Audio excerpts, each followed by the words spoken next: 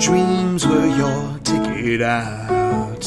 Welcome back to that same old place that you laughed about. Well, the names have all changed since you hung around, but those dreams have remained and they've turned around. Who'd have thought they'd lead ya? Who'd have thought they'd lead ya back here where we need ya? Here where we need ya. Yeah, we tease them a lot, 'cause we got them on the spot. Welcome back, welcome back, welcome back, welcome back. Welcome back, welcome back, welcome back. We always could spot a friend. Welcome back. And I smile when I think how you must have been. And I know what a scene you were learning in. Was there something that made you come back again?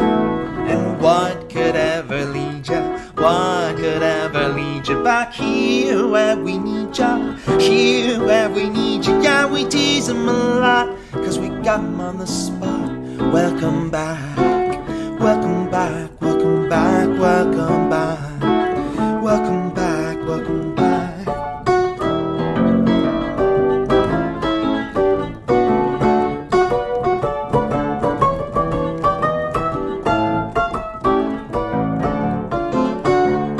I know what a scene you were learning in. Was there something that made you come back again?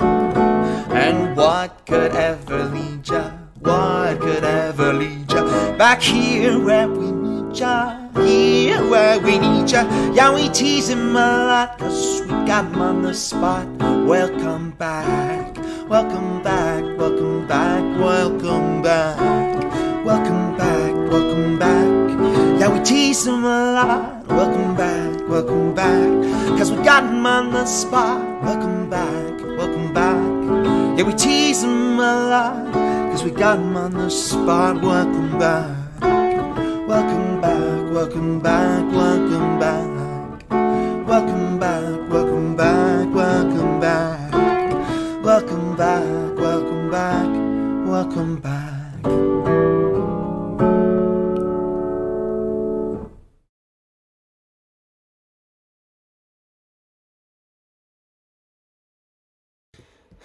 All right, welcome back, good birds. Thank you all for being here this morning. Yes, you're probably asking, did you really use church funds to hire Foundering to play the themes to Welcome Back, Cotter? Yes, I did. Do you really think that's an appropriate use of church funds? It is. I think so. Anyway, welcome back, everybody, to the Knox Church and Academy of Lord Jesus Christ. You are, we do service every Sunday, and you were listening to your teacher of the mysteries and preacher of the heart. I'll get it out this morning, Brother Marty Leeds. Thank you all for being here. We do service every Sunday except when we don't. So we've been gone the last 2 weeks, and I know it's Broken Bear. There's like, hey, you can take a vacation. There was no vacation had. There was no vacation had whatsoever. We've been working our frickin' tails off, and we got a lot done. And so, but we got to get back into the service. So here we go. So as you can see, we are going to get back into the book of Matthew, Matthew chapter 26. And we called this the plot against Jesus because it's a conspiracy. There was a conspiracy against the Lord.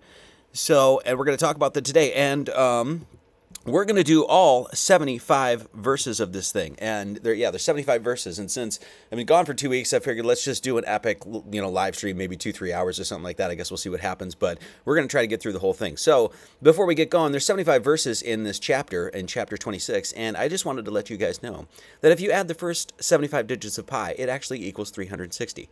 So I'm not sure if that has anything to do with math and you and math, but, and does pi have anything to do with this? I think it does. But, so I think that that's pretty interesting. But, okay, so let's jump into it. Thank you all for being here. Once again, Matthew chapter 26, the plot against Jesus. Now, we haven't been back into the book of Matthew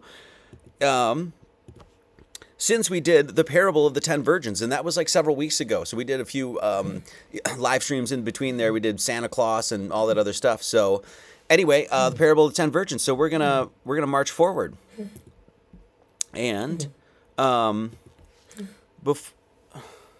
nothing I can do about it. No, I know. We might have a hacking dog in the background, just so you know. Okay, so anyway, this chapter, what we're really going to see is that And this chapter really puts it over the top. I mean, it's like it's it's pedal to the metal, really, is what it is. This chapter is showing that the Bible is celestial allegory. That this is not a quote unquote literal history book. It is his story, as we talk about. It is the his story. It is the ones written in the stars. It is the transcendental history that is always with us in this sense. And this is really what we're going to see today. Over all of the other chapters that we ever done, this one, like I said, just goes over the top to show you this. Okay.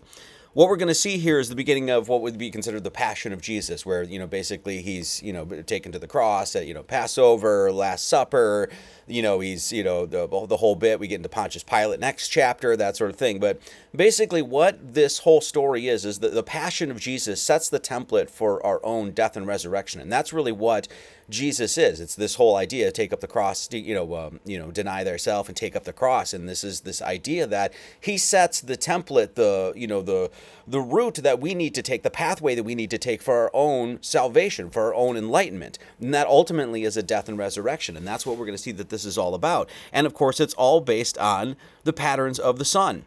So this story is given to us by the Son, as we know. Christ's death and rebirth represents transcension off the wheel of fate, fortune, and karma. And that's what we're going to see. What is understood cosmologically as the wheel of fate, fortune, and karma? It would be what? The zodiac. It's the disciplines or the disciples of the zodiac. And so our whole process, our whole goal here is ultimately to get off that wheel of, in this sense, reincarnation, right?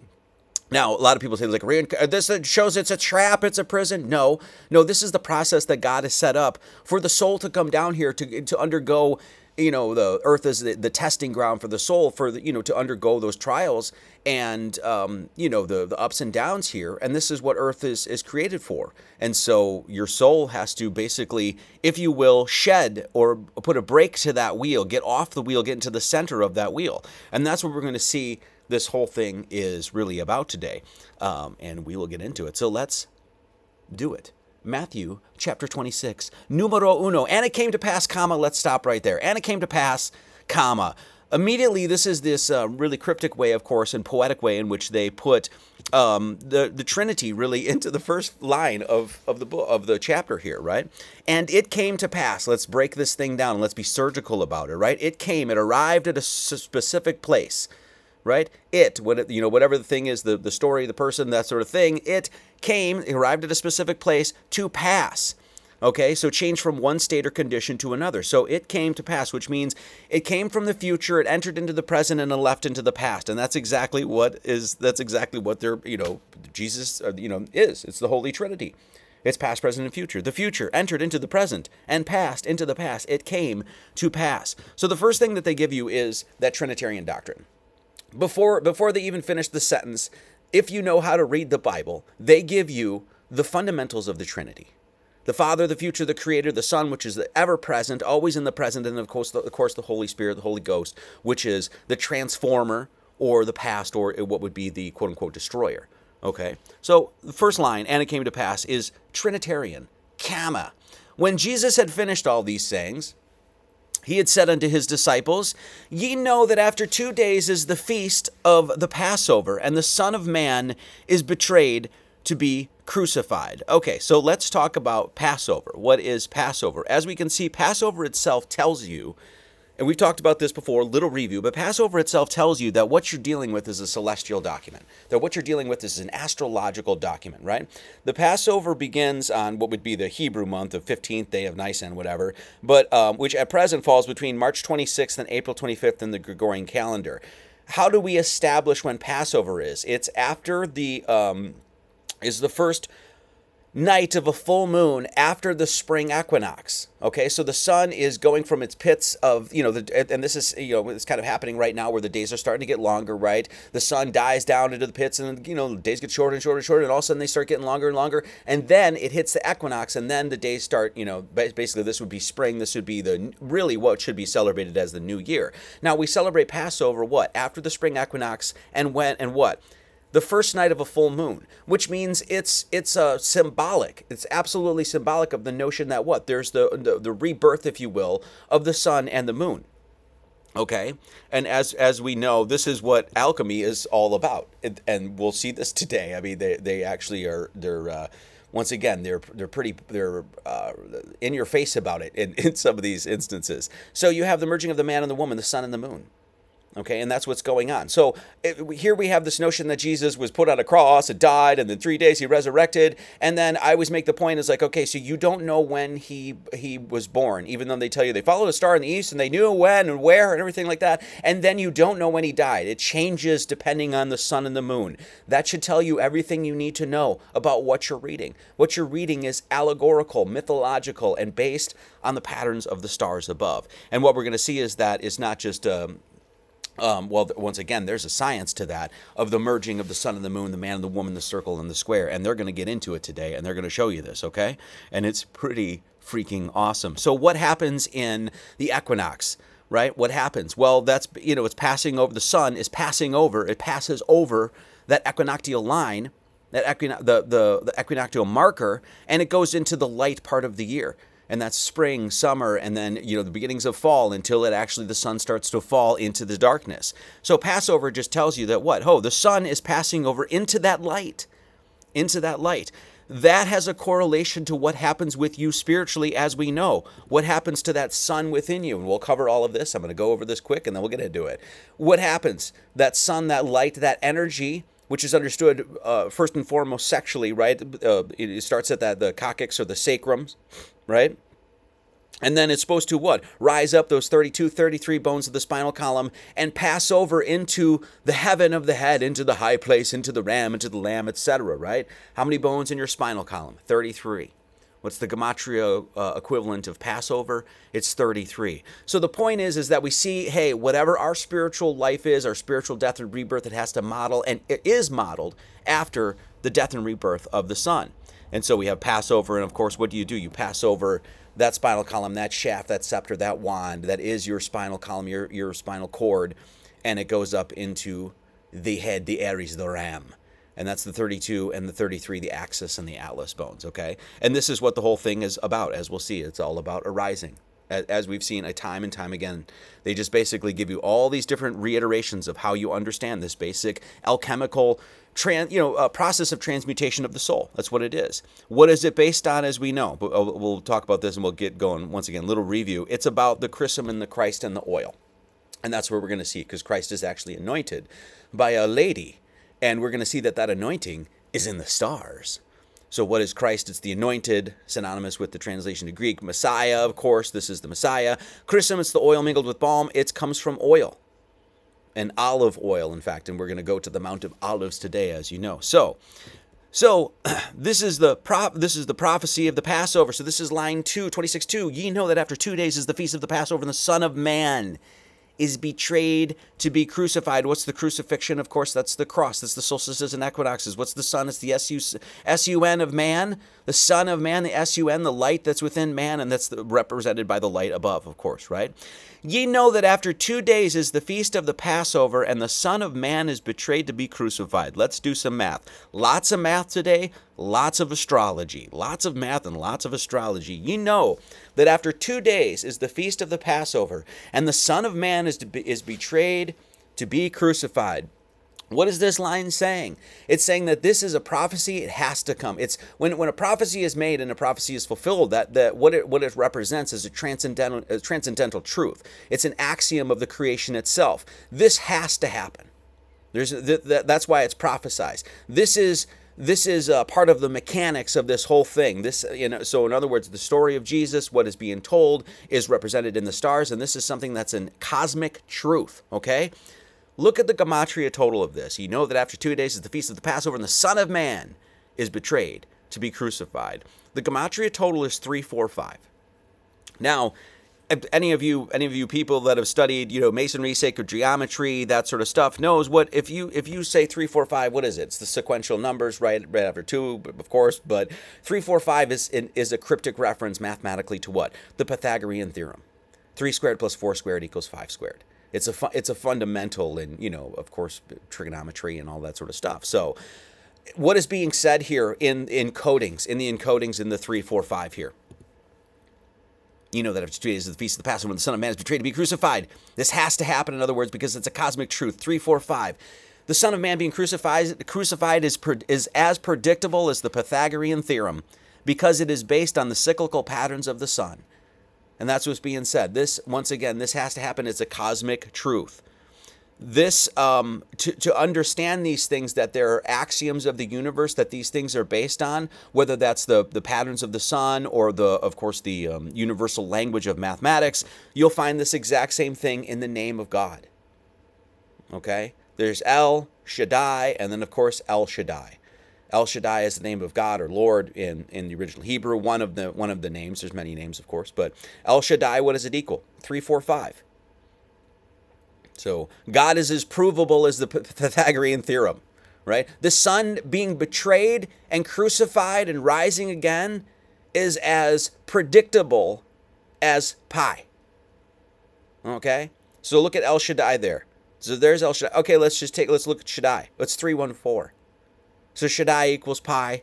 El Shaddai gives you the numbers to the Pythagorean theorem. And what is it ultimately saying? Because that sun is the sun in our sky, it's saying these patterns have been with us since the very first moment that God spoke light, and they're as predictable as any of the universal constants in mathematics. E, pi, Pythagorean theorem, tau, whatever it is. And that's ultimately what we're gonna learn today.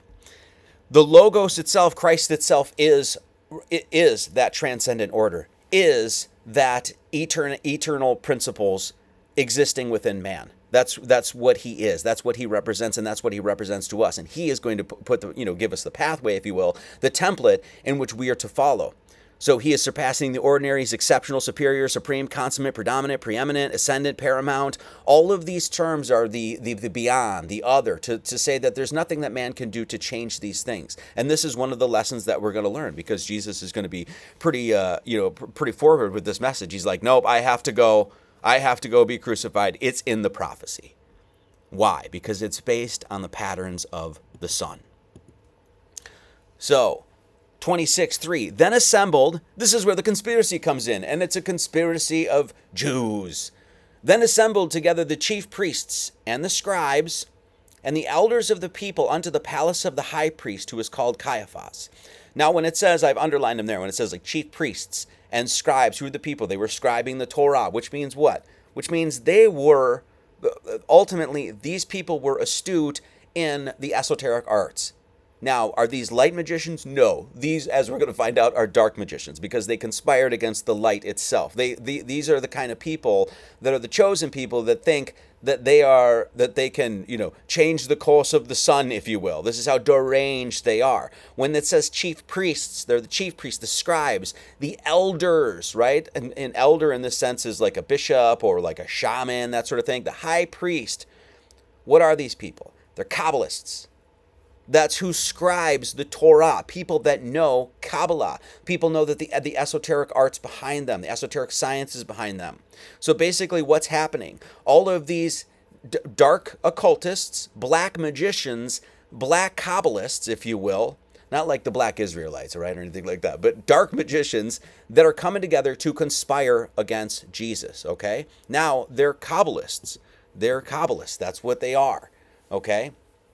And now, once again, you don't have to be Shmuley Goldberg with a stained mattress underground in New York City to be a Kabbalist, right? Kabbalah is one of those universal sciences that is for all people. Okay, and we're going to see that the box, the cube or the box, is exactly what's referenced when Jesus is anointed. So Caiaphas, what does this mean? It means the basket man, the cryptographer, or rock man. Right? So it's a cryptographer, and that's exactly what I'm saying they are. The chief priests and the scribes, they're all Kabbalists. They're the scribes. They're encrypting the Bible. Okay? Notice Caiaphas is a basket man, a rock man, or a big round container. It's a rock. Okay? This has a reference to astrology, which I'll show you in a second. But when you're a cryptographer, what do you have? There it is again. Basket man, cryptographer, rock man, big round container, rock. That's what he is. If you're a cryptographer, what do you have? Well, you have the keystone. You have the keystone. And that's what we're going to see Caiaphas is the Hercules. He's one of the top, if you will, high priests in our firmament, in our dome, if you will. Okay? So Hercules, the asterism within Hercules, and you can even see it looks like he's holding a basket. It's actually a big ass stone, and the keystone is a huge asterism. It's a really large asterism. This actually is a representation of the keystone that's over the door, or over the when Jesus was in the tomb for 3 days. This is the big rock, actually. The tomb is actually Ophiuchus. We won't get into that today. But these Caiaphas, what did they have? They had the keystone. They had the key and the stone. What's the stone? We already know the stone is the cube. What is the cube? It's 6 sides. Okay, add those 6 sides together. Triangulate that stone. 1 plus 2 plus 3 plus 4 plus 5 plus 6 equals 21. The 6 sides, you add them together, it equals 21. What's the stone? It's 21 in English gematria. What's the key? Even broken up, those are the words. Keystone, keystone. What's the key? We already know the key's right in front of us. Key equals 10 in English gematria. What is that? What is Kabbalah based on? Your hands. We know the kingdom of heaven is at hand. The time is at hand. We'll see that today. How many reference of the hands there are in this chapter. So these Caiaphas, these high priests, all these people that were getting together to conspire against Jesus were what? They were Kabbalists. Okay? Caiaphas, by the way, equals 26. What is that? It's a reference to what? The Tetragrammaton, the holy name, one of the holy names of God. The Hashem, if you will, the name, equals 26. Lord God, the same equivalent in English, equals 26. How many pieces of the cube? There's 8 points, 12 lines, and 6 faces. And what does that equal? 26. So when I'm making the claim here that, hey, when we talk about this Caiaphas, right? These the chief priests, the scribes, and the high priests, and the Caiaphas, they are all called Caiaphas. They were all called the cryptographers. They were all called what? They had the basket man, the cryptographer. Where is he? Hercules. This is what the reference is astrologically. Okay, and so they were trying to hide the esoteric arts from the people. Because what does Jesus represent ultimately? He came for everyone. He came for the people. So these chief priests, these Jews, these scribes are doing what? They're hiding the esoteric arts from the common man, and they're even going to conspire against the man that's bringing it to the common man. They're doing it today. 26:4, and consulted that they might take Jesus by subtlety and kill him. Well, if they're taking Jesus by subtlety, we already know who they're working for, because now the serpent was more subtle than any beast of the field which the Lord God had made, which the 26 had made, if you will. Right? Now the serpent was more subtle. So these people worked in subtleties, which means they were sly. They were serpentine. They were snake-like, if you will. They were the snake oil salesman, if you will. Okay? But they said, 26:5, not on the feast day. Let's not do this on the feast day, which is just more of, this is just the Bible letting you know even more that this is a conspiracy. We're gonna try to trick him with subtlety and things like that, but don't do it on the feast day because there might be an uproar of the people, which means that these Jews knew that, number one, that Jesus was a divine man, that the people recognized it, and that they couldn't perform their conspiracy, if you will, because the people would find out, and then they would turn their backs on the underground Jews. So, so this is how the Bible explains a conspiracy to you. When people say conspiracies don't exist, no, they're literally in the Bible. It's like several verses in multiple chapters, as we know in the New Testament. In other words, these people knew exactly what they were doing. There's no question about it. Now, when Jesus was in Bethany in the house of Simon the leper, 26:6 says, what is Bethany? Okay, this is to let you know that, once again, there's this sort of universality to these stories. What is Bethany? Beth is the second letter of the Hebrew alphabet, and it means house. So Bethany, Beth-any, house-any, house-any. It's any house. This could be happening in your house, in your temple, if you will. Okay? Any house, this could be happening. And who was there? Simon the leper.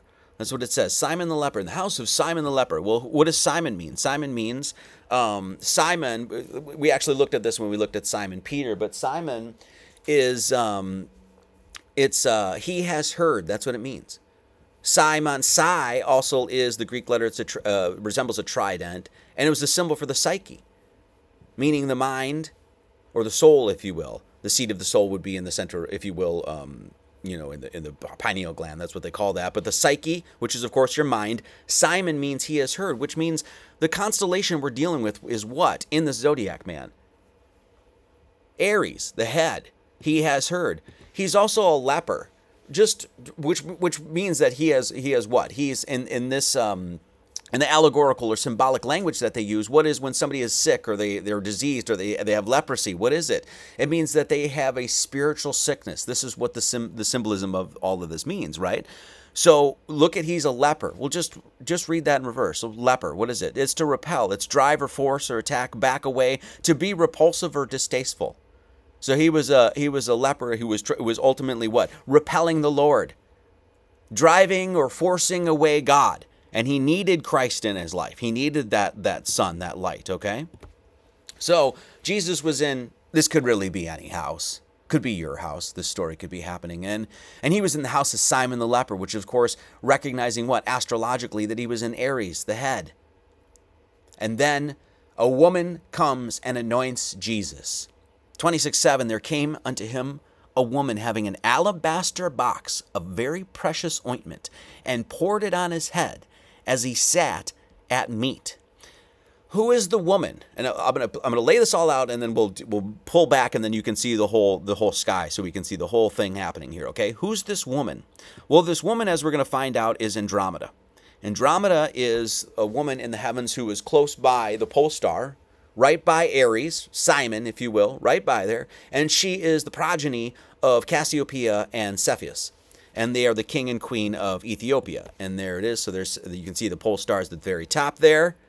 You can see there's Cassiopeia, there's Cepheus, and Andromeda is the progeny of the king and queen. Okay? So this is the woman that's going to anoint Jesus. And there's Andromeda. A couple different pictures of it right there. Okay? Andromeda, now, of course, Jesus is sinless, never sinned. That's the idea, right? Which ultimately means what? He's innocent. So this woman is coming to anoint Jesus, pour oil on his head with an alabaster box, a cube, if you will, a Kaaba. And what does Andromeda represent? Andromeda herself represents innocence. And this is why Andromeda is anointing Jesus. Okay? Because he is what? Innocent. That alabaster box, you just wait till you see this shit. That's crazy. This alabaster box, what is alabaster? It's a translucent, whitish, marble-like mineral. Okay? Used for vases, ornaments, and busts. So it's like ornamental, it's white. White ultimately, we understand, means purity. Correct? Okay? So she has this box, this Kaaba, that's white and pure, and she's going to anoint Christ with the oil, the chrism. Okay? Well, here it is astrologically. Okay? So there's Aries. We're in any house right now, and Simon the leper, who is Aries, Simon, he has heard the psyche, the mind, has heard and this woman comes over who's Andromeda, and she's going to anoint the head of Jesus. She grabs a white box. What is Andromeda attached to? Well, it's called the Great Square of Pegasus. It's a two-dimensional box, if you will. So everybody see that? So there's the alabaster box. There's the woman, and there's the head of Jesus. So Andromeda is going to take that white box and pour the chrism onto the oil, if you will, onto the head of Jesus. Why is that box white? Well, because that box is part of what? The white horse of Pegasus. Pegasus is almost always shown to be a white horse. There's the stars there. And there's a bunch of different illustrations, paintings, and things like that. So all of this, once again, is astrology to the T. Okay? the white box of Pegasus. This is the astrology. This is looking at it astrologically. So we're going to find out that Andromeda, her name in the story is Mary of Bethany, because that marriage, if you will, can happen in any house. It's supposed to happen in your house, as you guys know. So, but Mary right there, that Andromeda is going to grab the box, the white box, and what's right above that box? It's the circle, as we know. This is the equinox where you see what? Where the circle and the square, squaring the circle, make an appearance. So what is the woman doing? She's pouring that chrism, that oil over his head with the white box of purity, the Kaaba, and what's in it, if you will, mythically, mystically, squaring the circle. And all of this, and this is Passover. You can see Passover happens like right now. It's on what, I guess April 26th, or it varies. But as you can see, it actually usually, or more often than not, actually encompasses Aries. It doesn't matter if you're looking at tropical or whatever. In the actual, if you look up in the sky, that's what you'll see. So there's that whole thing. And so there you go. So she, Andromeda, Mary, is squaring the circle. What is squaring the circle? It's the geometric process of finding equality within the circle and the square, leading one to the merging of heaven and earth. It's the process of bringing the entirety of the divided and individuated world back into its first primordial state of ultimate unification, Adam, before the fall in paradise. Okay, squaring the circle has long been revered as the ancient geometrical problem. The problem arose with the need to find the area of a circle. The solution was to find a formula or geometric construction that would enable someone to draw a square with an area that exactly corresponded to the area of a particular circle. The difficulty of this problem has been coined in the alchemical lore as squaring the circle, a euphemism for something that was almost impossible, yet mystical. It's impossible in this sort of sense on paper. Mystically, it's entirely possible. And this is exactly what, this is exactly what's being referenced here.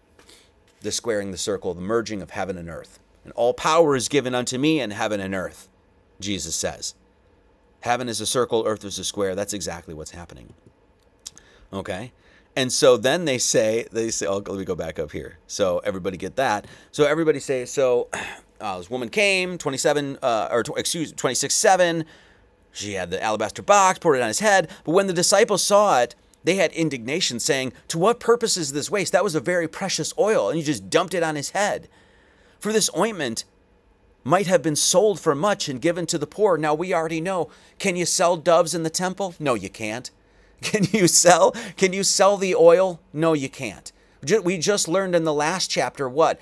Right, that there was the 5 virgins that were foolish and the 5 that were wise, and the wise kept their oil, and then the foolish, they were like, well, why don't you just go buy it? And then they tried to go buy it, and what happened? They came back, and the 5 had already went into the marriage with Christ, did they not? Yes. Can't buy that oil. So the disciples didn't understand. And then when Jesus understood that they didn't understand, which is the next line, 26:10, when Jesus understood it, he said unto them this, why trouble ye the woman? For she hath wrought a good work on me. What is the good work? Wrought means work. What is the good work? It's the great work. That's exactly what squaring the circle is. It's the great work. It has a geometric corollary. It has a geometric science to it. And the entire cosmos is based on it, and where we are in the story and the equinox is based on it. So when Jesus, goes right to the disciples, he's like, bro, guys, why are you worried about this? Why trouble ye the woman? For she hath wrought a good work upon me. What is he saying? Where do you do the work? With your own 2 hands. What's the gematria of exactly what Jesus says to the disciples? Why trouble ye the woman? For she hath wrought a good work upon me. What does that equal in English gematria down there? Look at it. 210. So that Andromeda, who we're going to find out is Mary, took that Kaaba, that pure Kaaba, and poured the chrism, the oil, onto the Aries that squared the circle. And what did she do it with? Her own 2 hands. Why trouble ye the woman? For she hath wrought a good work upon me. Do you know what your hands are? 14 phalanges on your right hand, 14 phalanges on your left hand. Add 1 through 14 on your left hand, it equals 105. Add 1 through 14 on your right hand, it equals 105. And do you know what your 2 hands equal when you triangulate them? When you turn them into triangles, you know what happens? It equals 210. And that's exactly what the woman did. So when we say, hey, the Caiaphas, they had the keystone, and the key is the hands, and the time is at hand, and the kingdom of heaven is at hand, there's math to that. Just like when we say the process of uniting the coincidentia positorum, uniting heaven and earth and the whole bit, there's math behind that. Okay? Let's move on. 26:11. For ye have the poor. Why are you guys bitching? This is what Jesus is essentially saying. He's like, why are you guys bitching? You have the poor with you always, but me ye have not always. What does he mean? What does he mean? This is exactly what we mean by the great work, that we're all the fool. We all show up into this world poor in spirit, if you will. We're fools. We'll in this sense, we'll always be the guy that enters into the world, the person that enters into the world that doesn't know shit from Shinola. Okay? Then what happens? Well, Christ shows up into your life. And that's not always with you. Of course, Christ is always with you, but what do you have to do? You have to undergo that process of transformation, transmutation of the soul in order for you to be conscious of it and recognize it. And we're going to see, as we see with Judas had to go kiss Jesus because there was a bunch of people that were like, who is this Jesus character? Show us this Jesus. Give us some sign that this is the dude, because they couldn't see him. So what are we saying here? For ye have the poor always with you. But me, ye have not always. Okay? For in that she hath poured this ointment on my body, she did it for my burial. 26:12. She poured it on his body, onto the head, onto his body. That goes all the way through the body, of course. This is the chrism and the oil. And then what happens? He said, well, she did it because I'm going to die. Because what happens in the process of death and resurrection, what happens to the sun in the winter? It goes down, it dies, and is reborn. This is what has to happen. This is the cosmic truth that is laid out for us by the Son. Okay? She did it for my burial because I am going to be resurrected as the light. Verily I say unto you, wheresoever this gospel shall be preached in the whole world, there shall also this, that this woman hath done, be told of a memorial of her. So, when this gospel is preached to the whole world about the great work, about the kingdom of heaven is at hand, about squaring the circle, about the Kaaba of the ointment and that oil in the box, wherever this is taught and wherever this is preached, we have to memorialize this woman. What's her name? We don't have a fucking clue. Right? This chapter doesn't tell you. One of the other chapters doesn't tell you. So this woman is supposed to be memorialized from the mouth of Christ himself, right? And it says, so who is this woman? Well, what's her name? It's just a woman. That's all they tell you. What happened to her after she anointed Christ? Well, we weren't really given that information, right? So there's two books that they don't even, we're supposed to be memorializing this woman, and then the Bible doesn't even give you her name until one chapter. You have to comb through the thing. Well, great memorial the biblical writers did. Let's memorialize this woman and then forget her fucking name in 2 chapters. Matthew and Mark, he is anointed by an unnamed woman. You guys didn't do a very good job listening to Christ, did you? In John, though, the woman is identified as Mary of Bethany, of any house. Any house. Any house. What happens in any house? The marriage, the alchemical wedding. That's exactly what's going on in the sky. Andromeda is taking that Pegasus, that white box, with the circle and the square. And what is she doing? She's marrying. What happened in the last chapter? There was 5 foolish, 5 wise, and the 5 foolish, they took off, and the 5 wise stick around, and what happened? They went into the marriage with Christ. This is all about the alchemical marriage. The Mary, and it's, what a pun, too. The Mary, the marriage, the alchemical wedding. Who gave birth to Christ? Mary. How do you give birth to Christ? Mary.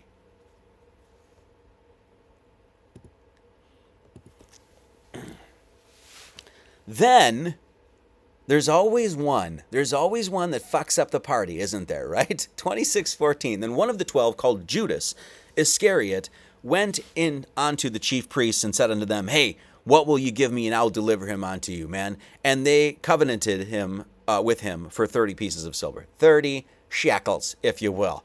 That's what he was going to get paid to sell out Christ, okay?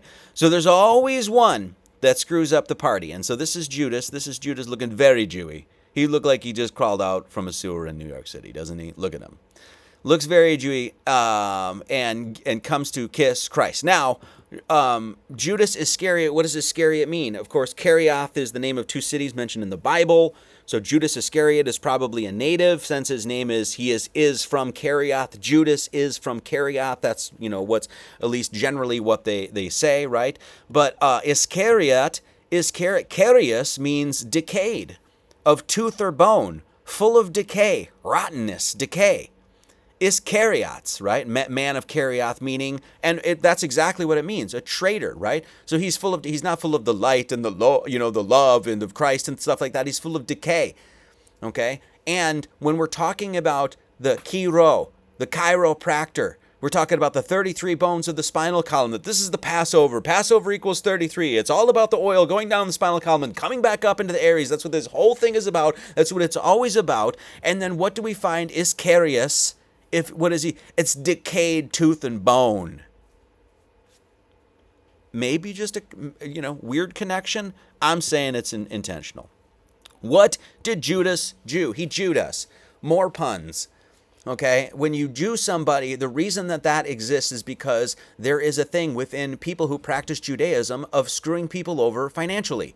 As we know, the financial market is entirely run by what? The underground sewer rats in New York City. Okay? So Judas, what did he do?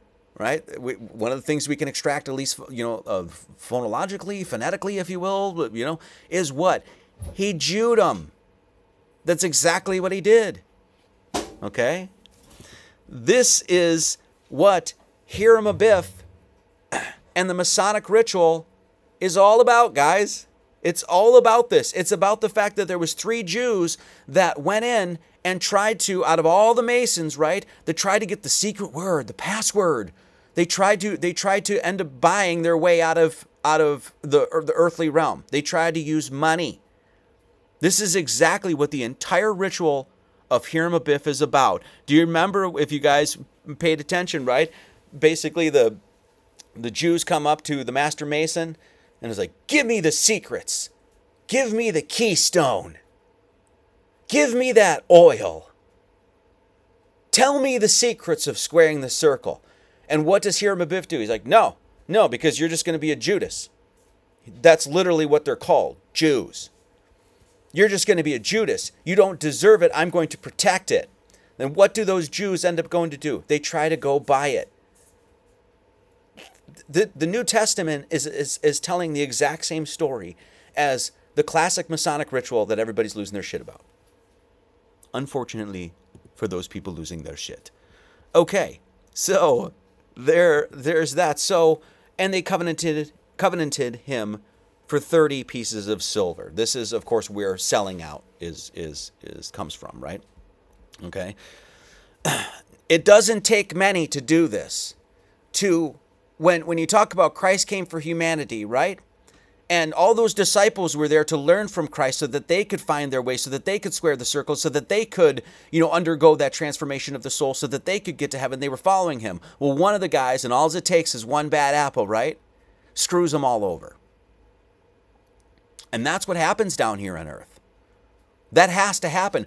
Darkness must be a part of earth down here because we have to have something to overcome. That's how the soul actually transforms, through pain and suffering, through trials, through, that sort of thing. So this is when we talked about many are called, but few are chosen. There's not many of them. Few are the chosen people. Only 0.2% of the 8 billion people worldwide, if that's even a legitimate number, are, quote unquote, the chosen people. And what do? Fuck it up for the rest of us. Right? Now, they covenanted him for 30 pieces of silver. Well, we know, if you guys have followed along, we did a video called The 12 Disciples of the Zodiac, where we talked about who Judas Iscariot is in those disciples. In the houses of the Zodiac, Judas Iscariot is not Scorpio. No, most people think he is Cancer. Why is Judas Iscariot Cancer? I'm going to go over this real quick. For those of the people that want more of an overview of this, you can actually go watch the original sermon. But Judas Iscariot is Cancer. And he sold for 30 pieces of silver, he sold Jesus for. The ruling house of Cancer is the moon. What is silver? Well, 30, number one, is representing what? The 30 degrees of the house of the zodiac, obviously, right? And of course, it's silver. Well, there's only one house where there's, the moon is the ruling house, and that's Cancer. And what is, the sun is gold, moon is silver. Pretty basic esoteric shit here, symbolism. So, and he is the only disciple that was originally cut, if you will, the pinchers of the Cancer, of the crab cut from the original 12. There's more we could talk about there, but since we're doing an overview, that's, I just want to cover this. So why is it that Cancer, Judas Iscariot, is betraying the Son? Why does this is prophesized. It has to happen because why? It's based on the path of the Son. Because this is where the Son is actually betrayed in the sky, if you will. Okay? What happens? Gemini, May 21st to the 22nd, then you get that solstice, the summer solstice, and this happens 20th or 21st of June, right as it's going into Cancer. Leaving the twins, going right into the house of Judas Iscariot with the 30 pieces of silver. And what happens? The Son gets betrayed. Why is that? So everybody see what's happening. So what is really happening here in the sky? The Sun is going. I did that wrong. The Sun. Sorry, that graphic is wrong. But the Sun is going up, up, up, up, up from Aries. So goes from the darker half of the year, and then the Sun starts climbing. The days get longer, and in Aries they get longer, and then Taurus they even get longer, and then Gemini they even get longer. And then what happens? The Sun is betrayed, and then the Sun starts going. No, I guess I did that right. Then the Sun starts going down, and starts losing light. So who betrayed the Sun in our sky? The house of Cancer. Okay. Cancer is, once again, there's math to this. Why is the Sun betrayed in Cancer? This is the point in the year where the light starts to die. Now, what's happening with Jesus? He's Passover. He's going to die. There's math to this. Everybody knows that the symbol of Cancer, you can see it there. It looks very much like a 6 and a 9, doesn't it? It looks like 69, 96 maybe, 69. Okay. Obviously, you have some sort of mirroring happening here, if you will, right? Okay, well, let's just look at the number 69. The divisors of 69 equal 96. And this is where it was all flipped, if you will. This is where the script was flipped, if you will. The Sun, right, everybody thought the Sun was just going to keep rising and rising and rising and rising into the heavens. And nope, it had to get betrayed and start dying and falling. And what happens? Shit got flipped. You know what I'm saying? 69 became 96. Literally, in the divisors of the number that they use for the symbol of Cancer. 26:16. And from that time he sought opportunity to betray him. And from that time he sought opportunity to betray them. Judas did. Oh, okay. Okay. So, and from that time he sought opportunity to betray him. Let's do some math on that one. What does that equal? 190. And from that time he sought opportunity to betray him. Where is Christ? Within you. So who's he really betraying? Himself. The vigesimal system is, once again, the math of your feet and your hands. It's a base 20 system. It's called a vigesimal system. You count that system going 1, 0, 0, 1, 2, 3, 4, 5, 6, 7, 8, 9, 10, 11, 12, 13, 14, 15, 16, 17, 18, 19 being 20 total digits. If you triangulate, or if you just add all those numbers together, it equals 190. This is the basis of Genesis 1:1 in English. There's lots we can talk about here. First 10 digits of pi added together in English Gematria, 3.1415926, I think is what it is. 5, 3, something. Anyway, add those together, it equals 190. So lots to talk about there with 190. So they sought to betray him. And from that time, he sought opportunity to betray him, equals 190. And then we find out 190 is a representation of your hands and your feet. So who did Judas Iscariot actually betray? Himself. Himself. He sold himself out. For what? Money. Everybody get that? That's your hands and your feet. That's the actual math of your hands and your feet, and that's the gematria of for the opportunity for him, for Judas to ultimately sell his own ass out. What happened to Judas? We'll find out next chapter. He hung himself. Because that's what happens when you sell out Christ.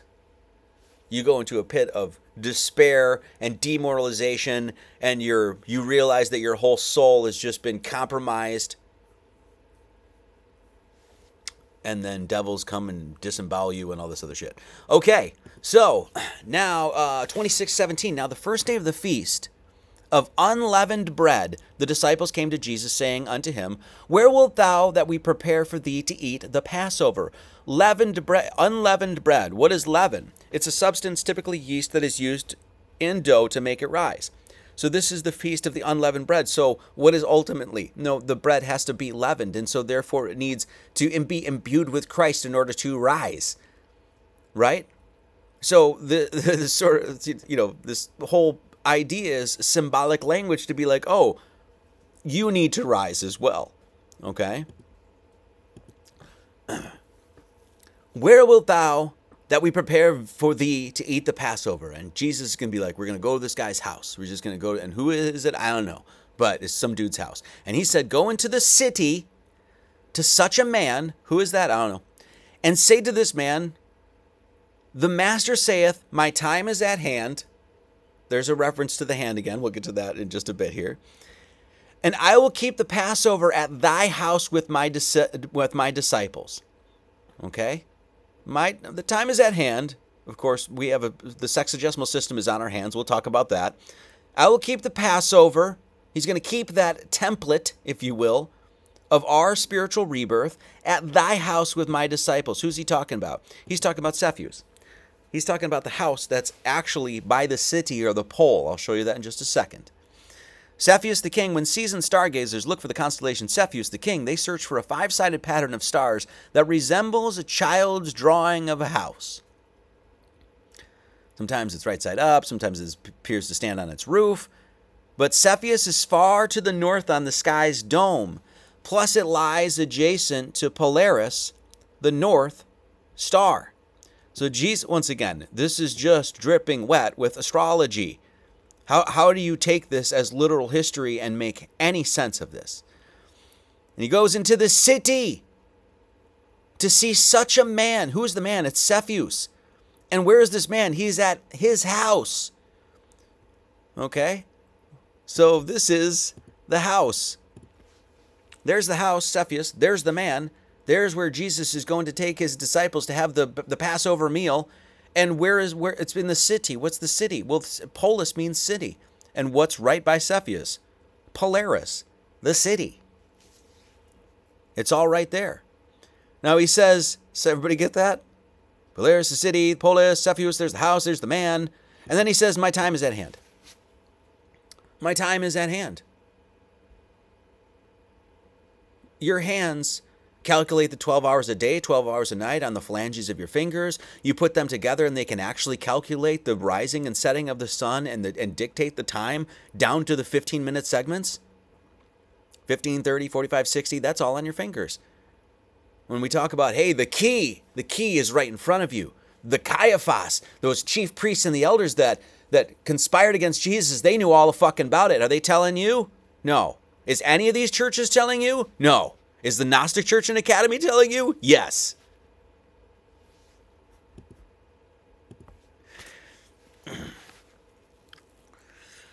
And the disciples did as Jesus had appointed them, and they made ready for the Passover. So these 12 disciples got together for Jesus to rise up within what? You. And we'll see that. Next line says this. The cryptic nature of this is brilliant. It's absolutely next level brilliant. Now when the even was come, he sat down with the 12. This is the Last Supper, of course. He sat down with the 12. And we're going to see this is the Last Supper. This is the last time he sits down with the 12. Why? Because he is going to transcend the body. Where all of the zodiac is, he sat down with the 12. He's going to transcend all of those. The Aries, the oil, if you will, the oil, the chrism, is going to rise up into the Aries and then up and out of the Polaris in the Mount of Olives. and he's going to be getting off the wheel of fortune and wheel of fate and wheel of karma. So this will be the last time that he dines with what? The 12 disciples of the Zodiac Man. Now notice the cryptic language here. Now when the even was come, when night was come, he sat down with the 12. When you sit down, what do you sit on? You sit on your sacrum. You sit on your sacrum, and it's literally a variation of the word sacred. And what's in that? That's where your sexual members are, right? And that's where the energy starts to flow up into your spinal column, right? I mean, it comes from the brain, shoots down. We all know this. I'm making this, I'm abbreviating, but you get the point. Okay, it's a triangular bone in the lower back formed, from the vertebrae, and that leads to your spinal column. So, and then what's surrounding that sacrum? So the oil starts from the head, goes all the way down to the sacrum, where he sat, and then travels back up the spine and into the head, into the what? Into the center of the Aries, which is, pineal gland, you get that whole thing. We're not going to go into that too much. But what's surrounding, pay attention, what's surrounding the sacrum? It's the hip bone. It's the hip bones. It's the hip bones that surround the sacrum. So from the sacrum, the Aries, the oil, the chrism, the arises, from the sacrum and the hip bone, and it goes all the way up to the hippocampus and the horns of Aries. And that's exactly what the hippocampus looks like. It even looks like horns. Notice, well, I think I have this here. Hippocampus, there's another, you see exactly, there's the stem that goes right to the spinal column, goes right up into there, bathes that brain, so it goes from the hips up to the hip, if you will. It's as above, so below in the human body. That is also known as what? They're the ram's horns, and this is where we got, of course, we talked about this when we did the, what was it called? The World Age Doctrine and Tribulation, that live stream that we did. It's a trumpet, it's a horn. So when you hear the trumpet of the great revelation, the apocalypse, and all this other shit, the trumpet that gets sounded, what's that actually happening? It's the trumpet, it's the horn that's within your head. By the way, the woman anointed Mary of the marriage, of the alchemical marriage, that took the alabaster box, anointed Jesus with what? Pegasus, a white horse / box of Pegasus, which is a horse. And what does hippocampus, what does hippo mean? It means horse. So you went from the hip bones that surround the sacrum, and you Aries, you arose, all of that chrism, all the way up to your noggin, and it was surrounded by more horses. As above, so below, right in the human vessel. Okay? And then it's called it's the hippocampus, and I mean, it looks like a seahorse. Of course, the sea is the ocean above, if you will. Water's above, water's below, if you will. And once again, there's the Pegasus. It's the horse. Okay? Now it says this, once again. Jesus sat down with the 12. He sat down with the 12. TWELVE 745255. This equals 28. What is that? That's your hands. That's the triangulation of the number 7. He sat down with what? It was right within him. It's the 12 houses of the zodiac that was right within him. Okay? Everybody get that?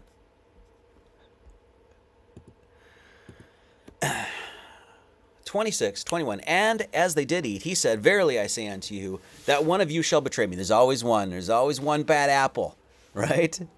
And they were exceedingly sorrowful. The rest of the disciples were sorrowful, and began every one of them to say unto him, Lord, is it I? Did I do it?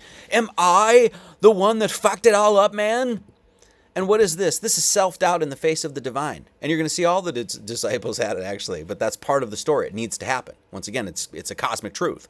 So what is this? Well, this is what everybody has, even your pastor. Self-doubt in the face of recognizing your own divinity. Recognizing that, isn't it written in your law, I said you're gods? So these disciples, even though they're dining with the master and they're the Last Supper, these are the last people. They're going to have the last meal with Christ. And then he's like, well, one of you going to betray. And then they're all like, oh, was it me? That's called self-doubt. That's something you're going to have to overcome, of course. Then it says this, unbelievably cryptic. And once I point it out to you, you'd be like, okay, I think that makes sense. Let me give it a shot. 26:23, and he answered and said, he that dippeth his hand with me in the dish, the same shall betray me. So he's saying, hey, there's one guy that dipped his hand with me in the dish, and that's the guy that's going to betray me. Now, the problem with that is even Bible Questions, I think it's got BibleQuestions.com is what this is. Even they'll tell you that that's a ridiculous thing because, well, it says here, sharing a common bowl in this way was a picture of hospitality and fellowship, just like if you share a bowl of grass or whatever, right? In saying this, Jesus made the point that the one who will betray him had shared closeness and intimacy with him, one who should have been a true friend. Now, the problem with this is even BibleQuestions.org tells you that, in truth, though, that this is a non-answer because since every one of the disciples at some point dipped their hand into the same dish that Jesus had used. So what does this say one way? Well, at any point, you could be the one that betrays the Christ within you. There's that. You could be the one that do that. But beyond that, it's saying, well, obviously there's a different meaning. If they all dip their hand in the dish, then how do we point out who's Judas Iscariot? Well, what's the dish? Well, if we already know where we are in the stars, the dish is it's pretty easy to see, and I think we all know it. It's the Big Dipper. It's literally known as the saucepan, the Big Dipper, the dish, the plow, the great wagon. It's got a ton of different, the asterism of the Big Dipper, which is part of Ursa Major, has a ton of different references, right? But why is Jesus specifically referencing the dish right here and referencing Judas Iscariot, the guy that's going to betray him? Well, because this dish this Big Dipper is known as the boar, the bear. It's Ursa Major, right? And that's a bear. A male bear is called a boar. What's a boar? It's a pig. It's a swine. In fact, in other parts of the Bible, we've talked about this before, this place is referenced, and it's specifically referencing the swine. There's a Greek myth. It's Hercules that's chasing the boar, the big pig, the great beast around the mountain, okay? And you can even see that's what Caiaphas is Hercules, and there's that sort of thing, right? And he's chasing the Ursa Major, the big bear or boar around the mountain. This is what? What does it reference? Swine. Swine. Okay? So that dish is representing, this was the swine. This is the guy that Judas. Okay? And this is the dish. And this is actually, when you look at, this is what Jesus said specifically, and this is he's preaching masonry here. That's exactly what he's doing. Give not that which is holy unto the dogs, because if you give it unto the dogs, you get screwed over. You're gonna get betrayed. That's exactly what he says. Give not that which is holy unto the dogs, neither cast your pearls before swine, lest they trample them under their feet and turn again and rend you. That's exactly what Judas Iscariot did. He turned again. He was supposed to be a friend. Turn again and rended him, if you will. What are the dogs? The dogs are Canis Major, Canis Minor. What's the swine? It's Ursa Major. Why is Ursa Major considered a swine? In this sense, what should you always be eating from, right? Well, the bread of life. Okay, now we're going to understand that that's Virgo, but what is that? It's your spirit. Ultimately, it represents your spiritual center. That's where you're supposed to be getting your nourishment and your sustenance from. Not just off center, if you will. Okay? And then it says, 26:24, the Son of Man goeth as it is written of him, but woe unto that man by whom the Son of Man is betrayed. This is harsh. Listen to this. It had been good for that man if he had not been born. Why are they saying this? It would have been better for you to be, it would have been better if you not to be born than you to be born. Get so close to Christ and have Christ within your life and then betray him. But why is this punishment so great? Because he knew of the Lord and he still turned his back. Okay? In other words, Judas walked with Christ and sold him out. Judas just put himself further back in the spiritual process of reincarnation on earth. What is this whole thing about? It's about getting off the wheel of fortune, wheel of fate, wheel of karma, is to literally have your last supper with the 12 disciples of your body so that you can head up and dine and eat the fruit of the vine and, play the harps with Moses and Jesus up out of this thing, okay? If you basically what is it saying? Judas got so close to Christ and he was so close to it, now he's going to be set back in his process of reincarnation 1,000 times. There's in this sense he's going to have to live 100 more lives because you got that close to Christ to the point where you almost squared the circle. You almost transmutated your soul. But you sold it out for money. It would have been better if you would have not even lived this life, because then your process of reincarnation wouldn't have been so tarnished. Think about it. This is, talk about the Matrix, right? This is Cypher in the Matrix. Cypher in the Matrix. Notice his name is Cypher. He knew, in this sort of sense, he knew the codes. He knew the truth. But what did Cypher do? He Jewed. And the characters are named what? Neo, which is an anagram for one, and his partner Trinity. I mean, can it get any more blatant, right? He's like, no, I'm going to go eat that steak. Tastes all the same, right? So that's why it would have been better if he would have never been born. Okay? Oh, wait, I want to make sure I didn't miss anything. I'm sorry. Yes. And then 26:25, then Judas, which betrayed him, answered and said, Master, is it I? He said unto him, Thou hast said. In other words, yes. 26:26, and as they were eating, Jesus took bread and blessed it and brake it and gave it to the disciples and said, Take, eat, this is my body. And took the cup and gave thanks and gave it to them, saying, Drink ye all of it, for this is my blood of the New Testament, which is shed for many for the remissions of sins. Okay, let's talk about this. Now he's sharing bread and he's sharing a cup, correct? Jesus took bread and he blessed it and he brake it and he gave it to the disciples, body, and then he took a cup. Okay, astrological. It's all astrological. What's the bread? Well, it's Virgo. It's the house of bread. It's the house of, right? It's the shaft of, Virgo is carrying the shaft of wheat. Spica, I think, means shaft of wheat, which is the brightest star in Virgo. Of course, it's the house of bread. That's, of course, that's what it is. And what does Virgo represent? Purity. So he's handing out, just as the white pure box of oil, ointment that was poured over his head, it's that purity. That's what virginity represents, purity, okay?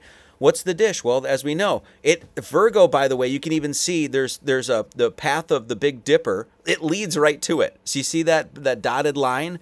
What that's showing is that those three main stars of the Big Dipper lead to, Arcturus, which is the main star in Boötes, and then also leads to Spica. So it's a way for you to identify these stars. And then what are they? They're directly linked into the story. There's the dish, the Big Dipper. Where's the bread? Or it's the cup, if you will. It's the dish. That's the dish. The cup is something else. I'll show you in just a second. Sorry, I did that wrong. I said that incorrectly. But so there's the Virgo. What is the cup? The cup is Crater. And I'll show you this in just a second. Crater is a small constellation in the southern celestial hemisphere. Its name is Latinization for the type of cup, and it's used to water down wine. So, and it's a large bowl from which red wine was mixed. Okay. It's a kind of ship as well. Okay, so there's the Virgo. So this is Jesus establishing the New Testament. We're eating of his body and drinking of his blood, and we'll talk about that in just a second. And it's all constellational. The Crater, there's the cup in which Jesus was drinking from. There's the bread, Virgo, the house of bread in which he was sharing. And where's right below both of those? Well, there's the southern crux, or the cross. And that appears when Jesus, of course, is born. We've talked about that. We'll get into that next chapter as well. So there it is. He's passing the cup around, and he's passing the bread around, and he's like, you're all going to eat and drink from this, and then, this will be the New Testament, and you're sharing my body and my blood. Okay.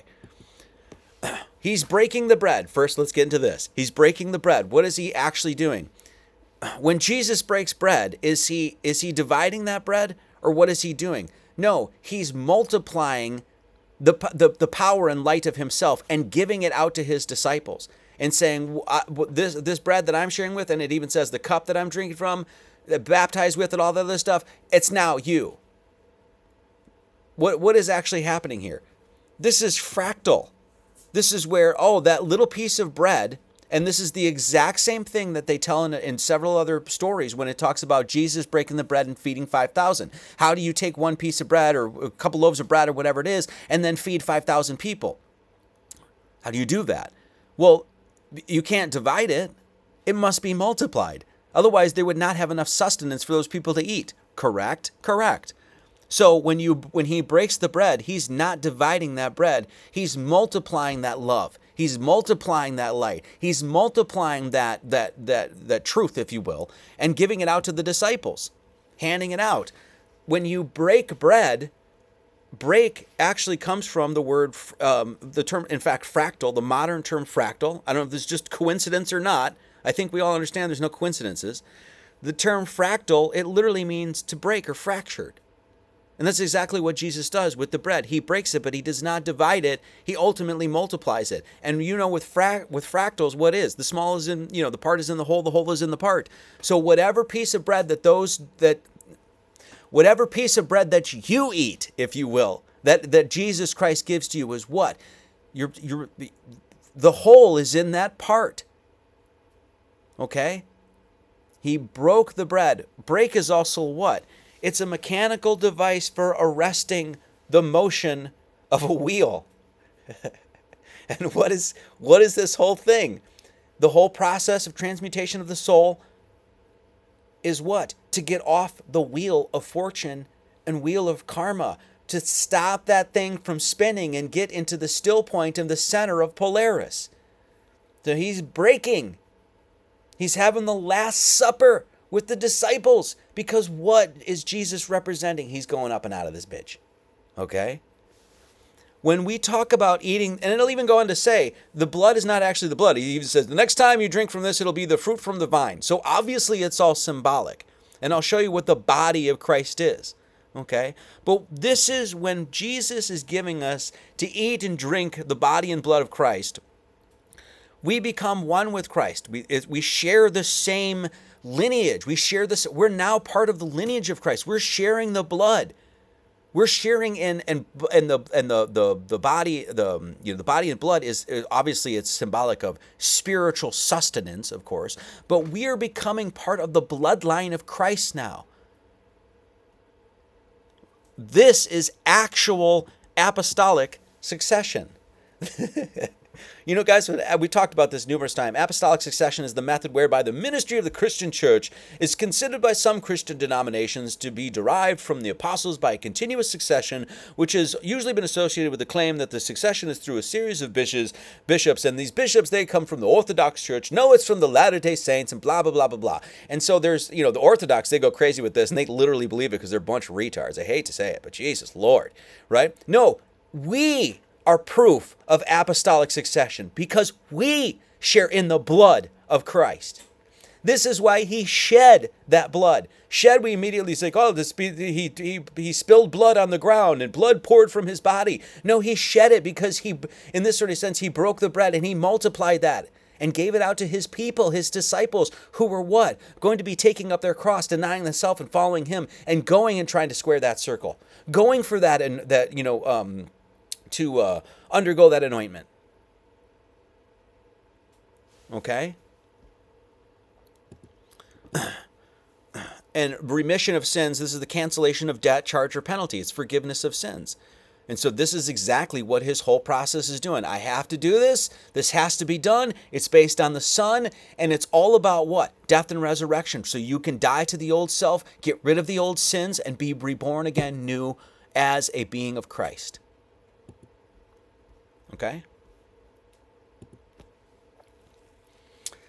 And then it even says, because this is the Last Supper, so the next time that we drink or dine with Christ is going to be where? Is it going to be on earth? No, it's going to be up and out of the entire thing. It's going to be in paradise. That's where we'll be dining with Christ again. Okay? And he's not going to have a bucket of KFC up there, I'm assuming. So, 26:29, but I say unto you, I will not drink henceforth of this fruit of the vine until that day when I drink it new with you in my Father's kingdom. So that's our reward. We'll be up there, if you will, with Christ, and we'll be dining, having a ball, feasting Okay? And I'll get into the whole the body in just a second, okay? This is, what does it mean to share the body of Christ? What does that mean? I'll show you, okay? So that's what that's referencing. So the blood now is I will not drink henceforth of this fruit of the vine. So now it's the blood is fruit of the vine. What is fruit? Of course, it's spiritual fruits. What is the vine? I am the vine, the tree. You know, we all know that. We don't even have to get into that. Of course, that leads right to Christ. The tree, the vine, all of that sort of stuff, right? We don't need to get into that. But I say unto you, I will not drink henceforth this fruit of this vine until we drink the Father's kingdom. 26:30. And when they had sung an hymn, they went out into the Mount of Olives. Okay, what is a hymn? First off, the hymn is a religious song. Obviously, we know it's a song of praise, a song of raise. Look at praise and raise. It's a song of rising. It's a song of Aries. It's a song of rising that oil up your spinal column, right? To sing, of course, when we talk about the harping in heaven, and we talk about this as Orpheus, and Orpheus was a representation of the word. It was the song that he sung across the entire universe, the music of the spheres, if you will, in which everything danced to, everything moved to, right? This is what the hymn is. H-Y-M-N is almost phonetically identical to what? Is phonetically identical, right, to what? Hymn. So we're singing a praise of him. A hymn. To raise what? Him within you. And we're singing, and possibly a variant of a wedding song. A hymen, Greek god of marriage. And what did Jesus just undergo? Squaring the circle, the alchemical marriage. That's exactly what happened. They sang the praise of him, they raised him up, and then they went to the Mount of Olives. And what is the Mount of Olives? That's the place, of course, where it's the Judean desert to the east. It's the place from which Jesus the Messiah ascended into heaven. That's Polaris. Okay? And as we know, Polaris represents the point in our cosmology, the still point, not the rotating, constantly whipping around zodiac that's constantly in movement, constantly in motion, that's keeping on that wheel of fortune, wheel of fate, wheel of karma. No, it's the still point in the center, and that's where Jesus is going. And that's exactly where they say he's going. Polaris represents the point in our cosmology where the soul travels up and out of the firmament and into total unity with the big kahuna upstairs. Okay, guys, we're gonna pass the basket around, and if you would like to support the fine work that we do here at the Gnostic Church and Academy of Lord Jesus Christ, you can by sending us a letter or a donation or anything like that. Gnostic Academy, 7781 County Road 3440, Mountain View, Missouri 65548, and we also have ways to donate portals like PayPal, Venmo, Buy Me a Coffee, Cash App, and you can become a good bird at Subscribestar. So, and we thank all the good birds, and we thank everybody that does support the fine work that we're doing. I changed the strings on my guitar after about 8 months.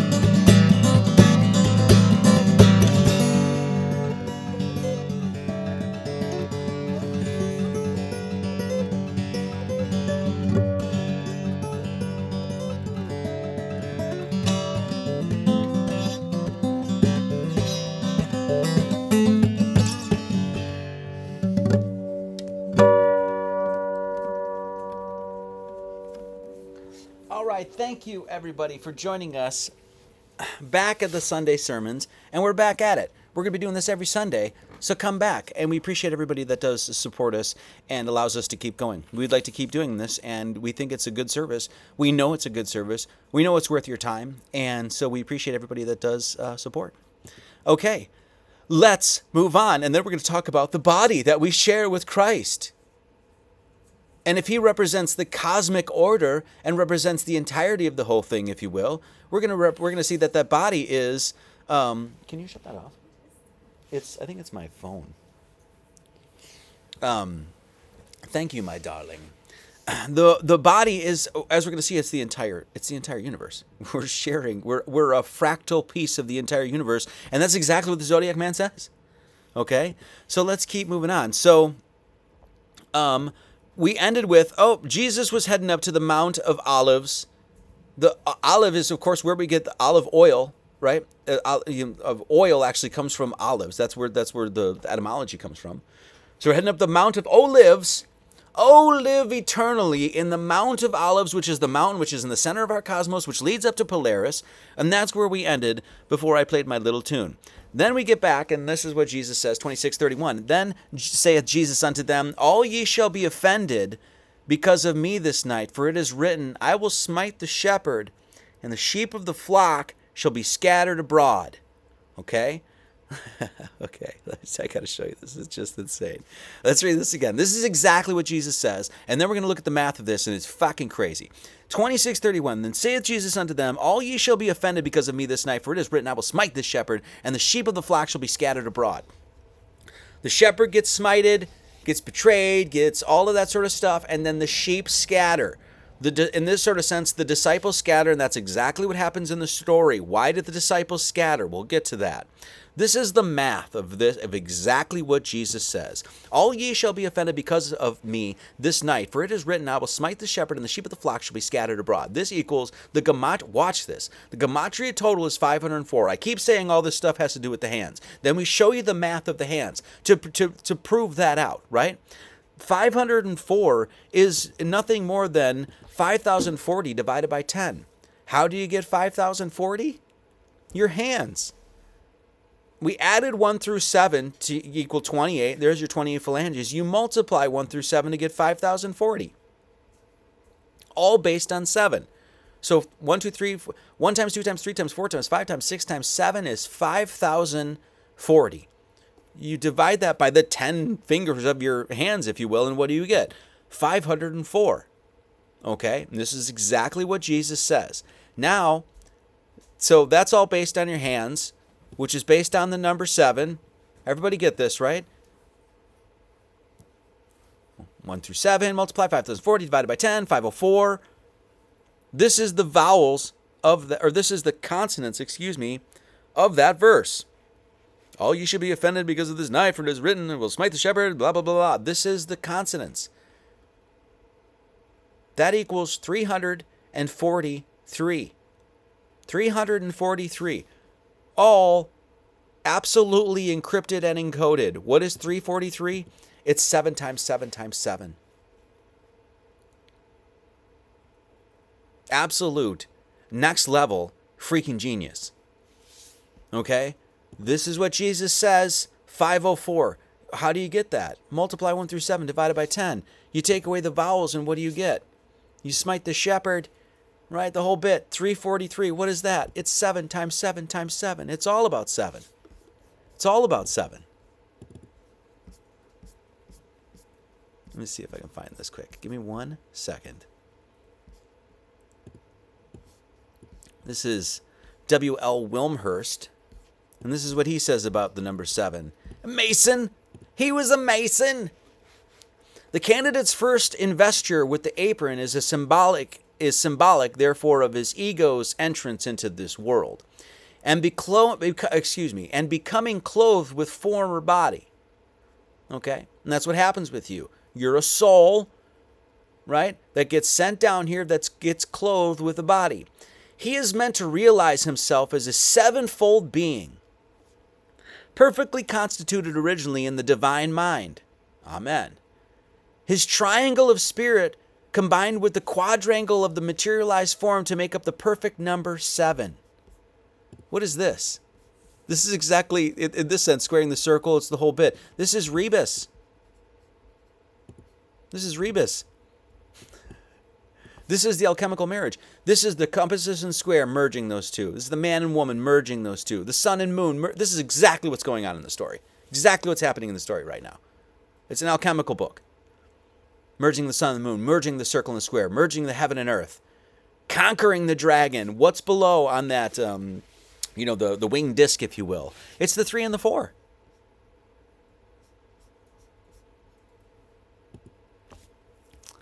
He is meant to realize that he has descended to a condition of embodiment and limitation of consciousness for the purpose of acquiring experience in those conditions, and of performing certain work upon himself which shall raise him to full realization of his own ultimate nature and of the divine purpose in him.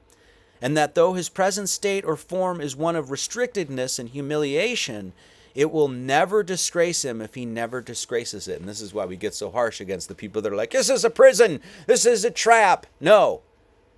You're disgracing God's creation. You're disgracing the form that he gave you in order for you to undergo the good work, the great work.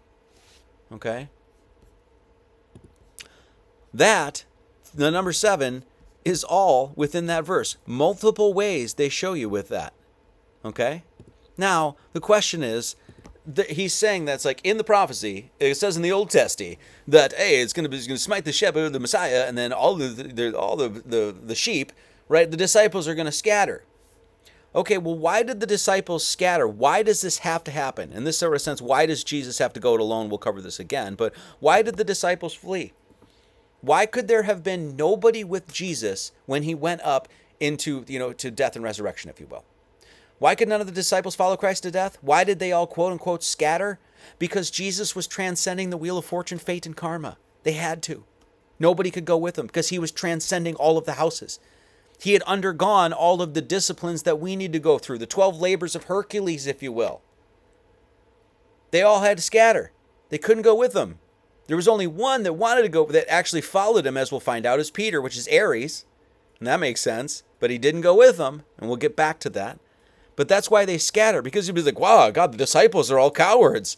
Why didn't they go with them, you bunch of pansies? Because it's a story of astrology. Okay, now, let's go. Now, check this out. This gets into the body and the blood and all this other shit, right? But then it says 26:32. But after I am risen again, I will go before you into Galilee. Okay. After I am risen again, I will go before you into Galilee. He just went to what? The Mount of Olives. They were just at the Mount of Olives. Not 2 verses ago or whatever. Then he's like, hey, when I come with you again, I'll meet you in Galilee. Where's Galilee? Galilee's in the stars, of course. Galilee, what does gal mean? Gal comes from a gale force wind. It's a mad, frantic wind, a bewitched wind. And a lee is on the side of a ship which is sheltered from the wind, as to be under the lee of a ship. Leeward is also the opposite direction to which the wind is currently blowing. Okay, so the Galilee, where is he? Well, there's the cross right there. There's a false cross right there too as well. That's a false prophet in Revelation. We won't get to that. But so there's Galilee also means to roll, to encircle. It means region or rolling. Well, this is at the south side. This is the southern hemisphere, and I'll show you this in just a second. Okay, and what is there is the big ship of Argo Navis. And what is there is a big sail. And what is, of course, what it's on the other side of that. Okay, because it's what? It's sheltered from the wind as to be under the lee of a ship. Okay, so Vela is the big sails of that ship. And so he's on the other side of that, which is representing essentially what? He's in the middle. He's in the bottom. Right? He's rolling to roll and circle. That's exactly what the stars are doing. They're rolling and encircling. Okay? So he went from Polaris, he went up to the Mount of Olives, and he's risen again, and then he's going to meet you guys in Galilee. Okay? Let's look at this. So he went up to the Mount of Olives, which is Polaris, and then after he rose again, he's going to meet you down by Vela, which is the sails of the ship. Going to be protected, if you will. He's going to meet you down south there. What is this? He rose up through Polaris, which is in the north, and then came back down to the south. This is the human torus. That's exactly what the energy of your body does. That's exactly what the spinal fluid does. It goes up, and then I'll meet you back down in the sacrum. You know, people talk about that our cosmology is probably toroidal. It makes total sense to me. That sort of thing. We know that human, the energy field around the human being is toroidal. Okay, we can go into that all day long. We're not going to. But so this is what. So, what is the body of Christ? It's the whole thing. And so we fractally now have eaten part of the body, what represents that we are a representation of the whole thing. Our small little chunk represents the whole. Goes up, when I rise again, I'll meet you back down, the southern celestial pole. I'm going to go up the Mount of Olives, and then we're going to meet you down in Galilee. And that's exactly what the human torus does. The toroidal field around the human does. Why did Christ, so once again, the sheep all scattered, right? The flock shall scatter. But after I am risen again, I'll go before you into Galilee. And then Peter answered and said unto him, though all men shall be offended because of thee, yet I will never be offended. And then Jesus says, hey, I'll get into that in a second. But why did Jesus have to go alone? Because he is setting the template for us, okay? Jesus had to go it alone. He couldn't bring any of the other disciples with him because, we're shedding the wheel of fortune, wheel of karma, that sort of thing, the wheel of fate, if you will. But also, what he's teaching us is that you have to be an autodidact. Now, do you actually ever go it alone? No, because Christ has already went, and he's going to be with us on that journey. So you never actually go it alone, but you can't go to a guru or a master or frickin' Brother Marty Leeds for your salvation. You have to be a self-taught person. You have to do it yourself, okay? And this is what Masonry actually teaches you. Masonry, this is one of the key components of Masonry. They tell you, it's like you have to be a self-taught person. They even say, in our second degree, we are implored to become ceaseless autodidacts, to learn music, grammar, logic, and geometry, the 7 classic liberal arts, of course. Each of these disciplines, the disciples, offers a lifetime of study and a broad and complex declination of narrower and narrower focus. Narrower and narrower focus, because you're trying to get down to that pinpoint. You're trying to find that fractal little bit within you that represents the whole. You have to undergo that. You have to do it alone. You can get help, you can get aid, you can come to the Gnostic Church and learn a lot of stuff, but ultimately, the spiritual journey lies on your shoulders and your shoulders alone. Masonry teaches you that. Of course, once again, Christ will be with you when you do it, but you can't have physical help by someone, not Pastor Bob down the street is not going to get you to heaven. An autodidact is someone who pursues knowledge of God because he genuinely wants his spiritual questions answered. He's not good enough with I guess just never find the answer, or that sounds good enough. No. He seeks a direct experience. He is in earnest. He is willingly taking on the pursuit of the mysteries and is not satisfied with letting others explain God to him. He seeks to know himself, his world, and God. There was another when we did, I think it was in Matthew, where it was there was 99 sheep that went with the shepherd, but there was one that went away and went up the mountain. And then the shepherd had to go and was like, I got to keep my sheep here. And then I got to go chase that sheep up the mountain. And then I come back. And then he loved that sheep more than any of the other ones. Why? Because that sheep was an autodidact. Because that sheep is like, I got to see for myself. I don't trust you. You could be one of them Jews, one of them ruffians, one of them Iscariots, if you will. Christ had to do this alone. Why? Because you must undergo your journey, your great work by yourself. You must do it. You couldn't have Bob and Tom and Jimmy and James with him. No. Okay? So that's why the disciples scattered. It wasn't because they were cowards. It's because it's a cosmic story about yourself, your soul's transformation. That's an individuated thing. But of course, Peter, the head, is like, no, I'm going to be there with you. I'm going to there. It's like, no, you're not. No, you're not. And then he says, 26:34, Jesus said unto him, verily I say unto thee, that this night before the cock crow, thou shalt deny me thrice. We'll get to the why the cock at the very end. We'll get to why there's a crow, crowing and all this. There's a cock crowing, if you will, that sort of thing. We'll get to that to the end. But, of course, this is, once again, astrological. What's the crow? What's the crow? There's, here it is. That's Corvus. That's the constellation Corvus. That's the constellation that's right between Virgo and the Cup. So you can see craters right there to the right. That's the Cup. And then right to the left is Virgo. So there's a bread that he's handing out to everybody, and there's a cup that he's passing around to everybody. And this represents the we are fractal nature of the whole thing. And then between that, there shows up a crow. Corvus is the name of a small constellation in the southern celestial hemisphere. Its name means crow in Latin. So, by the way, I'll meet you in Galilee, and then this is right after we shared the bread and the cup, and then there's the crow. It's everything that's happening in the story is happening exactly in the same area of the sky. Okay? I want to make sure I didn't miss anything, because sometimes I do that. Let me go back here. Oh, yes, okay. The cock crows 3 times. Why 3 times? I think we understand it's Trinitarian, but we'll get back to that. Peter, why is there 3 temptations of Christ? All that sort of thing. Peter said unto him, I should die with thee, yet I will not deny thee. Likewise said all the disciples. All of them were like, no, when the time comes, we're going to be there. No, you're not. Because it's not really about a bunch of people being there to try to fight and defend the Savior, which would be a noble and heroic thing to do. That's not what the story's about. In fact, because they all chickened out, and isn't it funny? They chickened out, and there's the crow there, the cock, right? That's the thing. Where do you think this stuff comes from, right? They chickened out. So it was like, oh, I guess all those disciples were a bunch of wusses. No, that's not what the story is about. Okay? No, we'll be there with you, Christ. No, you won't. Christ has got to go it alone, just like you do. Then cometh Jesus with them unto a place called Gethsemane, I think is how you say that, and saith unto the disciples, sit ye here, sit on your sacrum, by your hip bone, so you can send that and raise that oil up and praise it with the hymn all the way up to the hippocampus of the Aries, while I go and pray yonder. What is Gethsemane? I'm sorry if I'm saying that, I'm pronouncing that incorrectly. Gethsemane? Whatever. It's a garden at the foot of the Mount of Olives. Okay.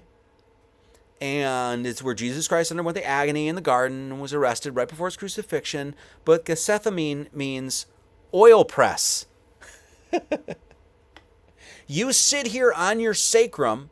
Guys, sit here on your sacrum, where that oil goes all the way down into your sexual member, and then you want to press that. You're gonna want to get, in this sort of sense, you're gonna undergo that alchemical process of distillation to get down to that the pure essence, if you will, that divine spirit within. And that's exactly where they are, bodily. Okay, and he says, I'm gonna go yonder. That's what he says. You sit here a while and pray, right? And I'm going to go yonder. What is yonder? It means he's going to go beyond. He's within sight, but not near. Throughout, up to, as far as. You're sitting on your sacrum. The Christ oil is going to go up yonder. It's going to head up through your spinal column into your Aries. Okay?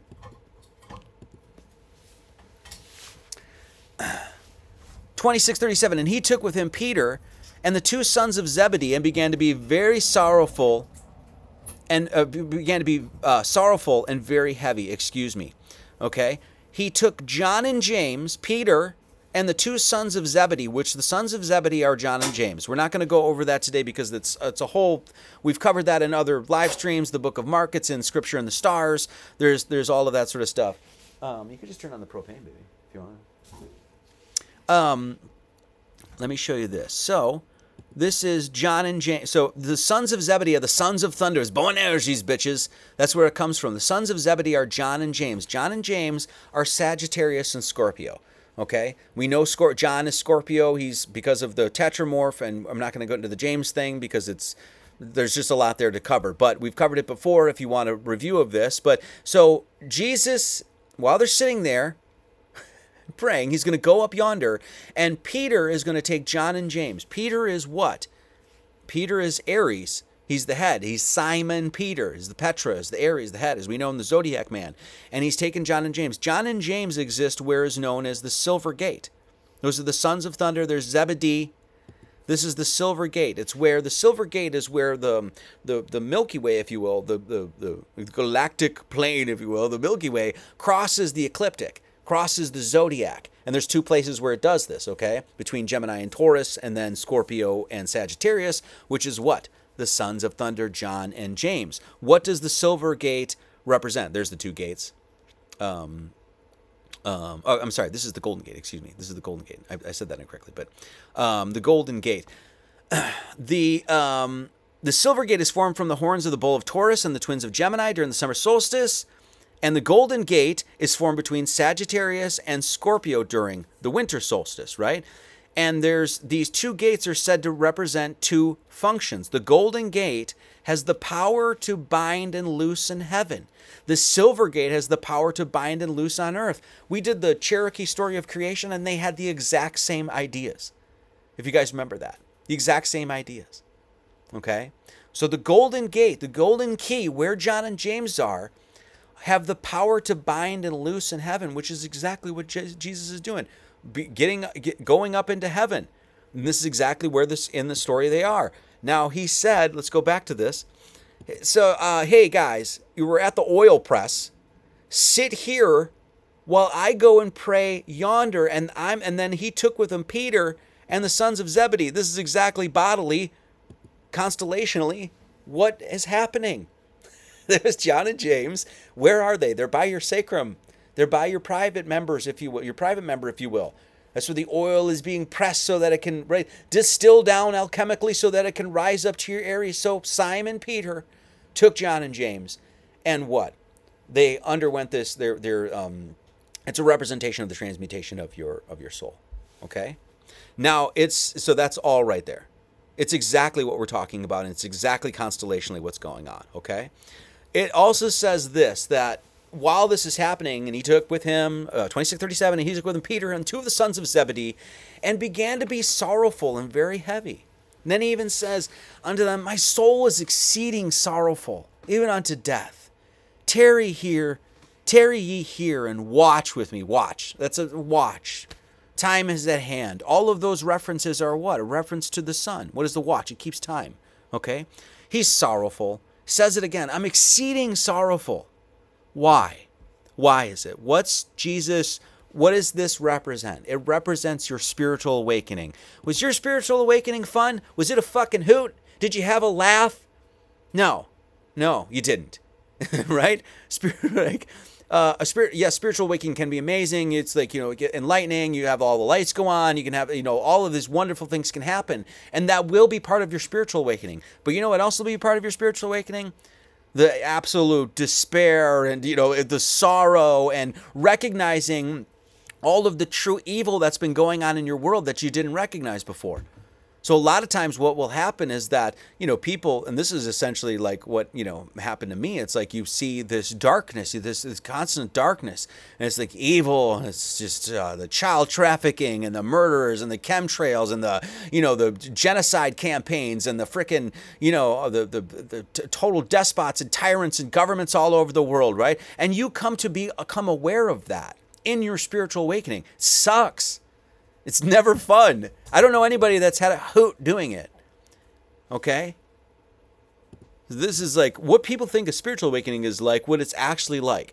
It's, in some senses, a lot of times it can be a horror movie. It can be full of despair and depression and sorrowful and that sort of stuff. Okay? This is what Jesus is undergoing right now. Okay? Now, by the way, does that sorrow and depression, and when we look at this cosmically and we understand it personally, that we have a reflection of that, then we take these stories into the world. Well, does once again, when we look at the chemtrails in the sky and the corruption of the governments and all this other shit, is it going to last? You answer for me. Does it last? Does the sun just keep going down and down and down in winter? No. What lesson are we learning here? In the face of absolute madness, absolute destruction of our world, sorrow, despair, depression, there's no fucking hope. There is. It's written in the stars. It's written in Jesus' death and resurrection. 26:39, and he went a little farther and fell on his face, fell on his Aries, and prayed, saying, O my Father, if it be possible, let this cup pass from me. Nevertheless, not as I will, but as thou wilt. That's one of the most important lessons. It's one of the hardest ones, too, is don't, do as thou wilt should be the whole of the law. Fuck you. No, you want to do what God wants you to do. It has to be his will. If you try to make it your will, right? Well, we're gonna see like if what's gonna happen. You try to make it your will in the coming up here. But the one of the hardest things is giving yourself up to that divine truth and trusting it and having faith in it. It's the hardest walk to walk. It really is. Okay? And he's saying, hey, just if it be possible, God, I'm not telling you what to do. He's praying and he's just like, if you can, let this cup pass from me if it's your will. If it's your will. If it's not, then that's fine. Okay? And he'll go on to say that. What is the cup? What is this cup? Okay? Well, there's this is a reference, and it's a really sly reference, but it's a reference to the cupbearer, right? A cupbearer used to be this really sort of like noble, like honorable position, where it says here, in days gone by, monarchs feared that those around them would poison their drinks, so they employed the services of a cupbearer to sample the drink first. If it was poisoned, he died, sparing the king's life. So it was a very honorable thing, right? It's like, I am going to, I'll drink this. Somebody's trying to kill the king. If it was safe, he shared it in its refreshing qualities and remained in the king's presence and confidence, right? So what is this? So basically, Jesus in this role is playing the cupbearer to God, okay? Right? He's bringing the cup. What is the cup filled with? That's, of course, here, let's say this. This is the cup. This is the cup. It's the cup from, it's the Holy Grail, if you will. Okay? That's the cup. It's your hands. Okay? It's ultimately, what did you fill up your cup with? Okay? Jesus is taking the entirety of human beings' sins into that cup, and what he's going to find is like, hey, he's asking, just let this all these sins pass before me. But then he'll also go on to say, if I have to, I'll drink the whole thing up. I will consume all of it, and I will take it on myself, which is the ultimate sacrifice, which is, once again, when you look at a spiritual awakening and all that sort of stuff, what is it all about? Is it about you? No. It's about sacrificing for others. It's about helping others. It's about doing things for others. Okay? So he's the cupbearer for God. The cup, and there's tons of different references. I'm just going to give you a few to let you, let the Bible speak for the cup and what its actual meaning is. For you may clean the outside. The Pharisees and the hypocrites, what did they do? Those bastards. They're living underground soil and mattresses, and then they're making clean the outside of the cup. They're not concerned with what's being put inside of the cup. They're just making sure the outside of the cup is all flashy and shiny. The Lord is the portion of mine inheritance and of my cup. Thou maintainest my lot. The Lord is your inheritance in your cup. So then you have this Spirit, you have this Lord, you have this portion of the divine within you. What are you going to do with it? What are you going to fill it with? Jesus is saying, well, at the time, right, and currently as well, right, that humanity is filling it up with a gargantuan amount of sinning. And he's like, I'll take it on, God. I'll take all of that pain and suffering on through me. This is the atlas bone. The atlas bone in your spinal column. What is the atlas? I don't have the graphic, but it's somebody who has the weight of the world on his shoulders. Get it? Thou anointest my head with oil, my cup runneth over, Psalm 23:5 says, okay? So this cup, it's basically asking, when you talk about the cup, it's like, what's in your cup? In this life, what did you fill it with? Are you polishing its outside? Are you making it look all shiny? Is it full of poison? This is the question you need to ask upon your death. Would you be willing to hand what's in your cup to the king? You look back at your life. What did you fill your life with? Okay?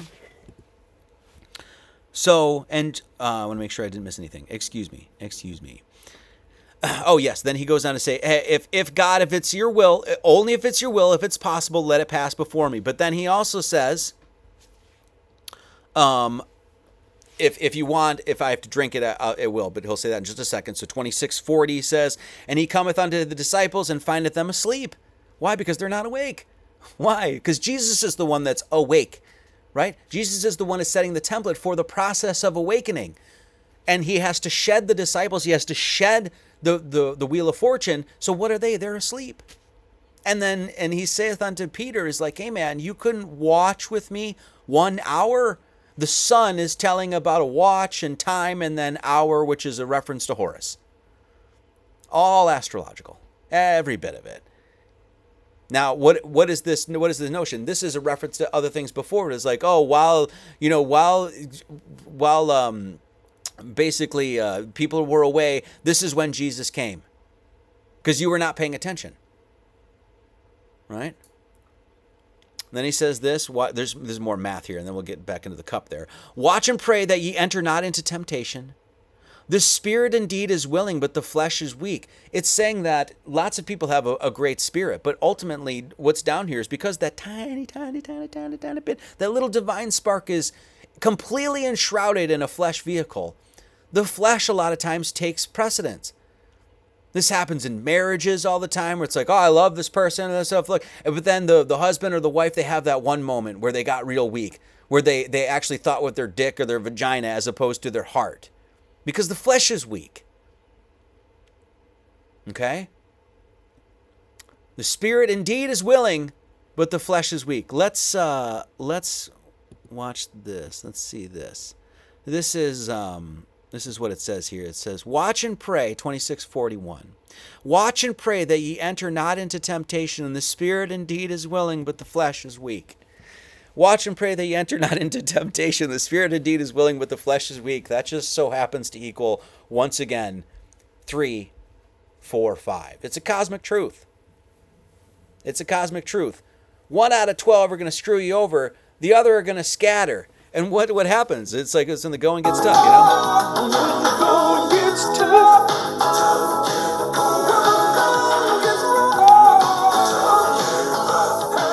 That's right. Billy Ocean said it for you, man. When the going gets tough, a lot of times people will scatter. A lot of times if you want something done right, you got to do it yourself. That sort of thing, right? Okay. So watch and pray. This is part of the cosmic law. Just like as the Son of Man must be betrayed so that he can die and be reborn, so that template could be set for your spiritual rebirth, the same thing, this is what happens down here. The flesh is weak. A lot of times we're like, I'll do that. But when it comes time, when it comes time to when it comes time to put up or shut up, a lot of people shut up. And we see it now. You know how many people I know that are flat earthers, but they don't talk about it? That they know about all these lies, but they don't want to talk about it. It's because your flesh is weak. You're living in the flesh and not the spirit. 26:42, he went away again for the second time and prayed, saying, "O Father, if this cup may not pass away from me, if you're not going to pass this cup, except I drink it, that'll be done. If I have to take all of the sins of humanity within me, I'll do it. I will do that for you, God." And then the next line is 26:43, and he came and found them asleep again, for their eyes were heavy. Again, he says, like, oh, well, this is when Christ shows up, when you're not paying attention. What is he saying? Pay attention. Watch. Watch the sun. The time is always when? At hand. Christ is always when? In the present. And then he left them, again, went away again, and prayed the third time, saying the same words, basically saying, "Hey, Father, if I have to drink up all, if take within me and purify within my vessel all the sins of humanity, so that they will have that template, so that from now on they can walk in righteousness, I'll do it. That's how dedicated I am to you, God." And he left them and went away again and prayed the third time, saying the same words, of course. Okay. So, and then come to the disciples, 26:45, and saith unto them, "Sleep on now, and take your rest. Behold, the hour is at hand, and the Son of Man is betrayed into the hands of the sinner." So finally, when Christ shows up, he's like, okay, now you can sleep. Right? Sleep on now, and take your rest. But the hour is at hand. Again, a reference to the time, the hands, the everything, right? And the Son of Man is betrayed into the hands of sinners. What is he saying? Just like this could happen in any house. Just like this happens in any house. It could happen in your house. It happens in your house. What is he saying? Where is the Son of Man? The Son of Man is the light, is the divine spark within you. Where is that light betrayed? What did Judas do? He betrayed himself. They made sure you understood it mathematically. The Son of Man was betrayed into the hands of men, the hands of sinners. And that's who betrays Christ. You. When we go against the will of God, what are we doing? We're betraying Christ. We're betraying God.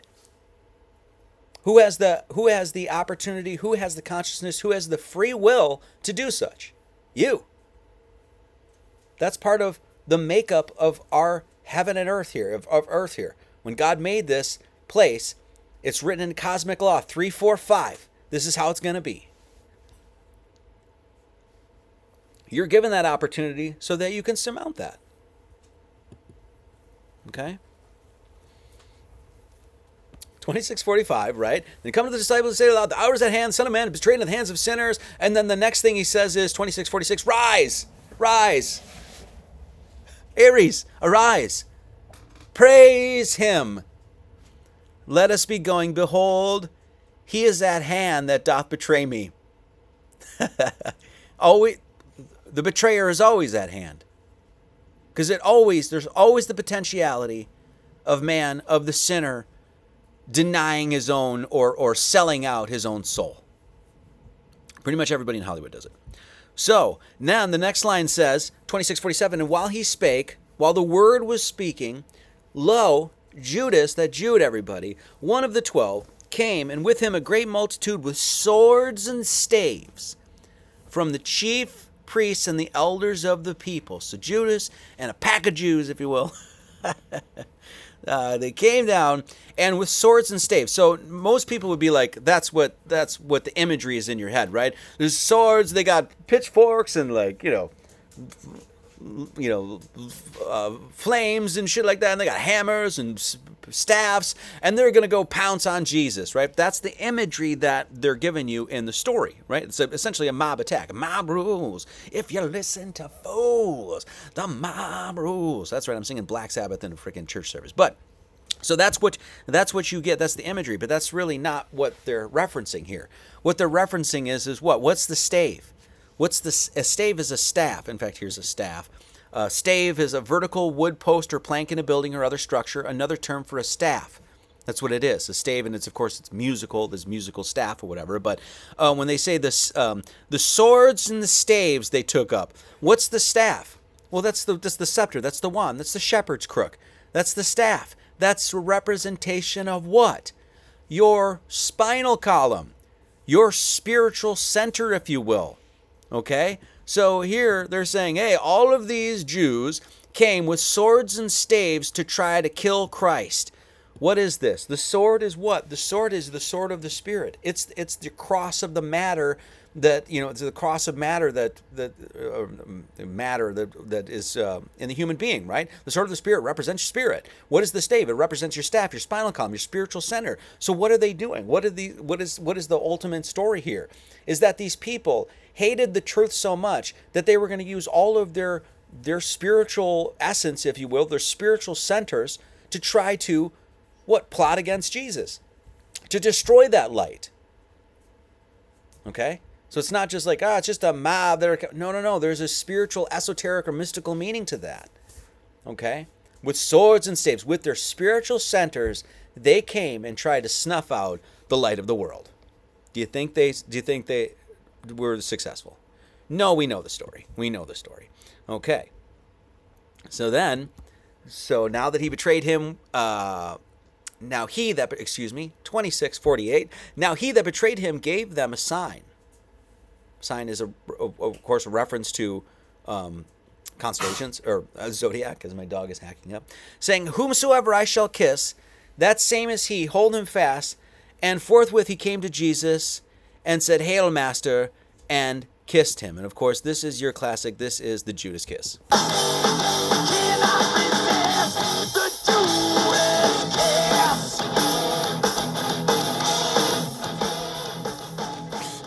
Yes, Billy Ocean and Metallica in the same service. Yes, this is the famous Judas kiss, of course. And Why did Judas, who was one of the 12 originally, who learned from Jesus, who sat at his knee, who was with him every day in the temple learning from him, right? He knew Christ, and the greatest punishment that he could have is like, you might as well never have been born. Okay? Why did Judas have to go kiss Christ so that they could identify him? Why did Judas have to kiss, which is one of the most intimate things you can do? What is he doing? He's kissing. He's using his mouth to kiss what? Literally the word. See the symbolism here. Why did Judas have to kiss Jesus to identify him? Because his murderers could not see Christ within. Think about the story. At this point in the story, we're at the end of Matthew. He's already been all over the frickin' world. He's been teaching everywhere. Everybody knows about him. The chief priests and the scribes, they even say, they're like, it's like, oh, we can't kill him because there's going to be an uproar of the people. So all of these people knew Christ was there. They knew about his ministry. They knew about his power. They knew that he was a divine being. But for some reason, the story says, oh, we need to send this Judas guy to go kiss him, and then we can identify him. What's the mystical meaning? They were devoid in their soul. They had sold themselves out. They were working against humanity. So what? They couldn't identify Christ. They couldn't see him if you gave him 1,000 eyes. So they had to send a ruffian. They had to send one of them Jews.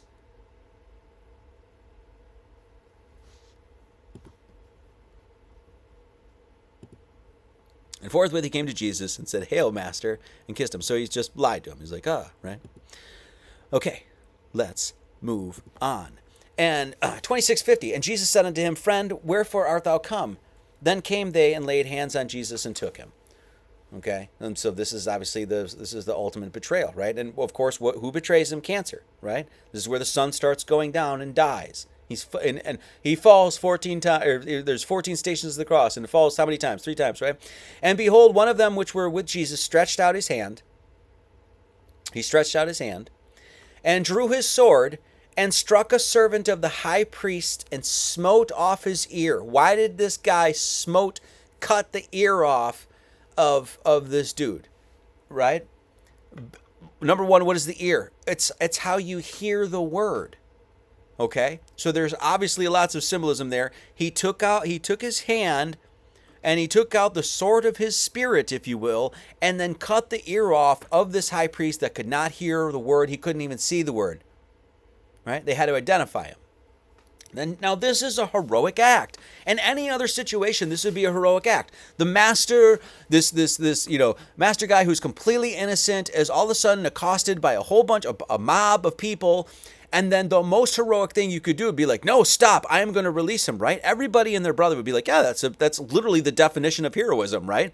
But then Jesus says, no, that's not cool, man. Now, most people think that this is like pacifism, and this is the problem. It's like, no, look, this is not what this is about. Then Jesus said unto him, 26:52, put up again thy sword into his place, which is basically put it back into your sheath. Take your sword and put it back into your sheath. For all they that take the sword shall perish with the sword.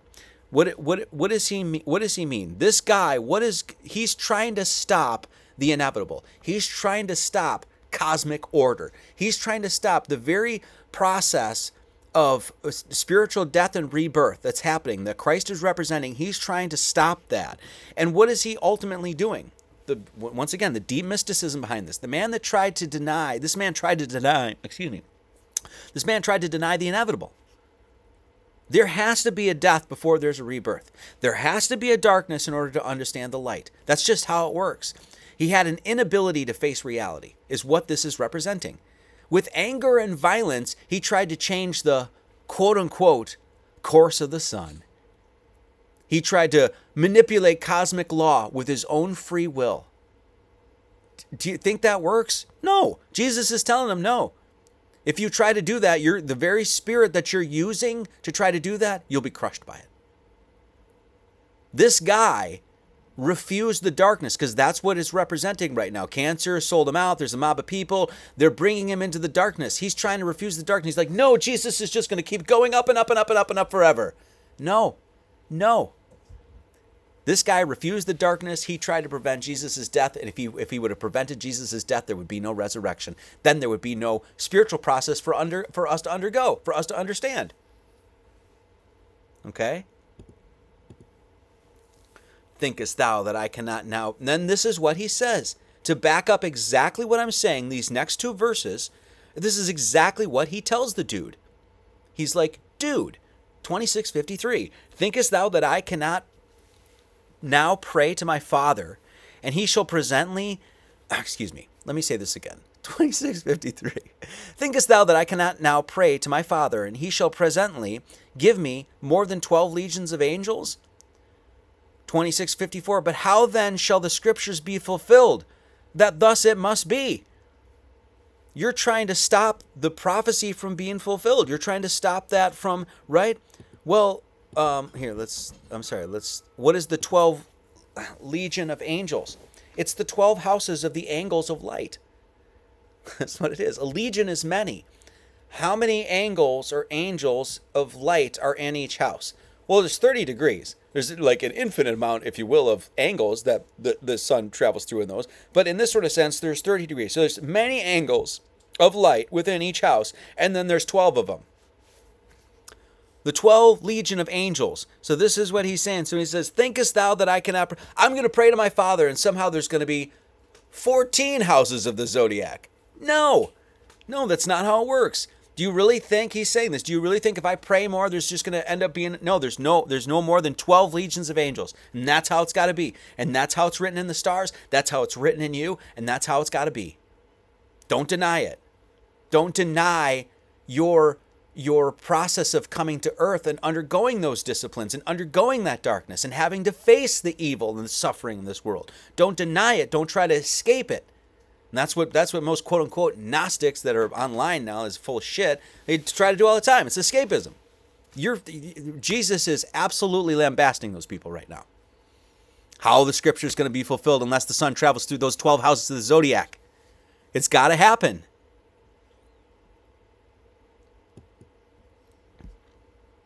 Why? And this leads right to the notion of why is it called rebirth?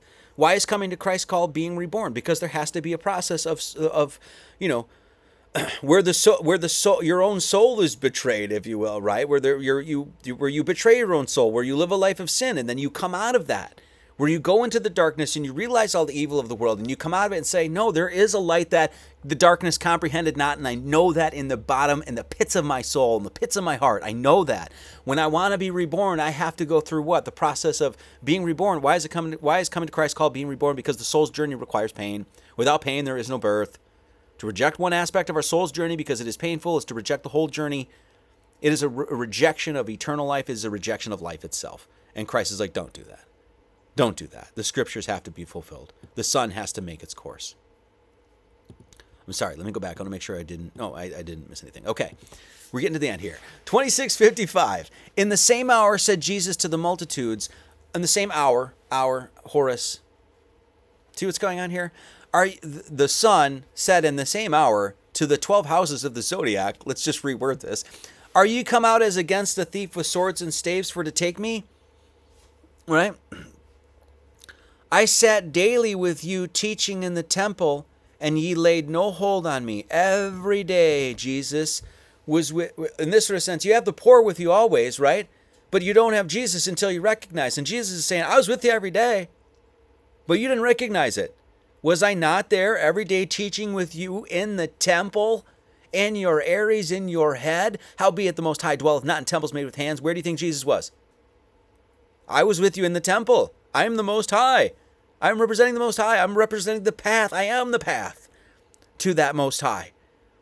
Was I not there with you, teaching you in your own body?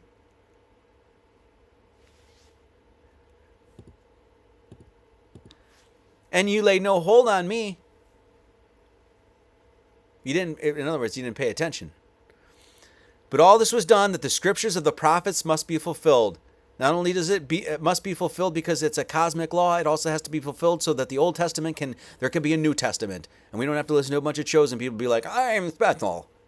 Then all the disciples forsook him and fled. Once again, why did the disciples have to forsake him, have to leave him, have to flee him? Because it's Jesus' journey. Christ's death and rebirth represents transcension off the wheel of fate, wheel of fortune, wheel of karma. All of them had to scatter. They all left.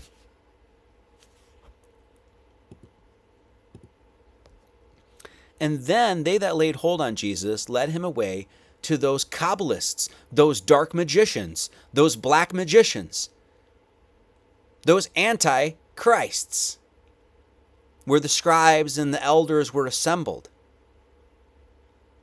But Peter followed him far off into the high priest's palace and went in and sat with the servants to see the end.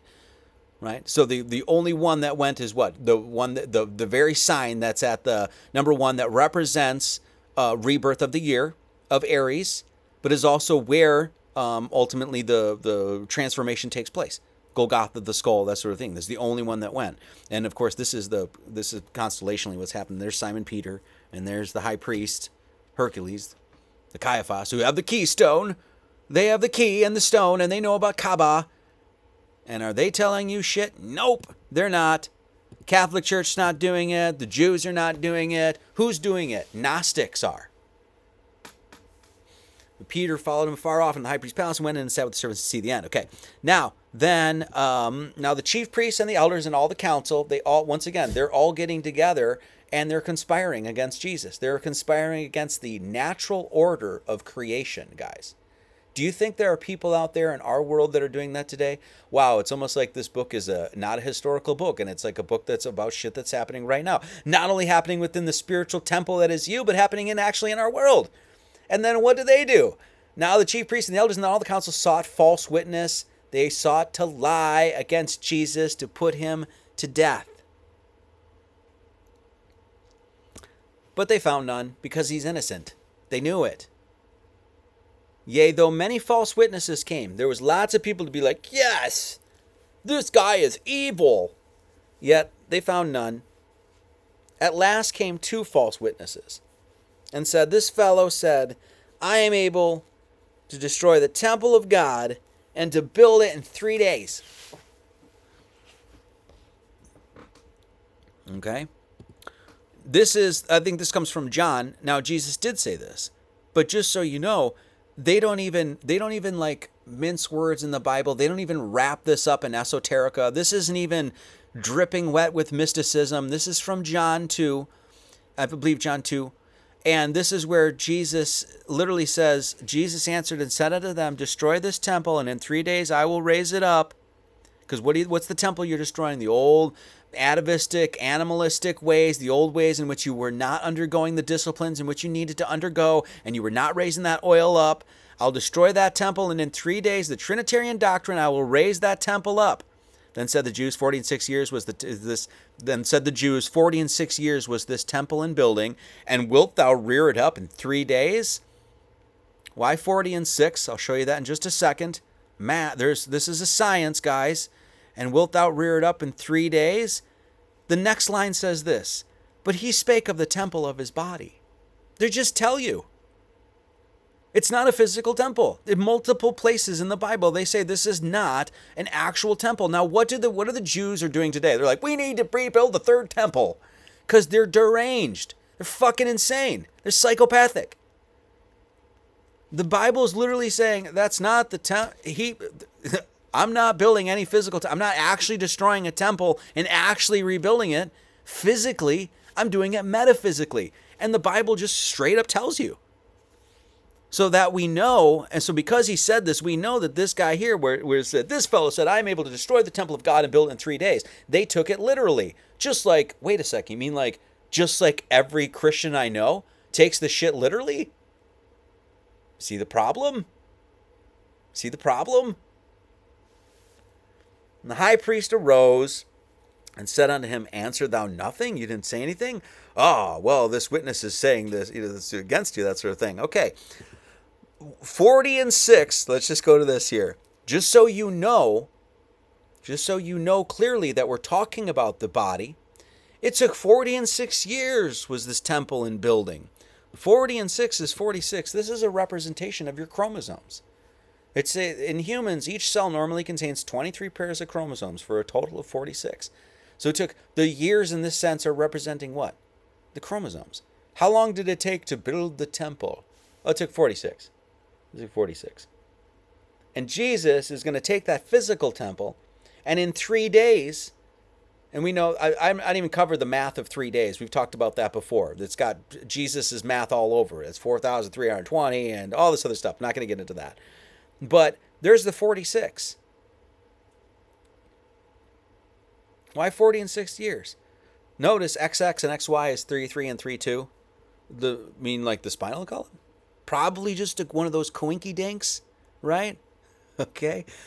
Spiritual rebirth is based on what? Birth. And then they're giving you the chromosomes?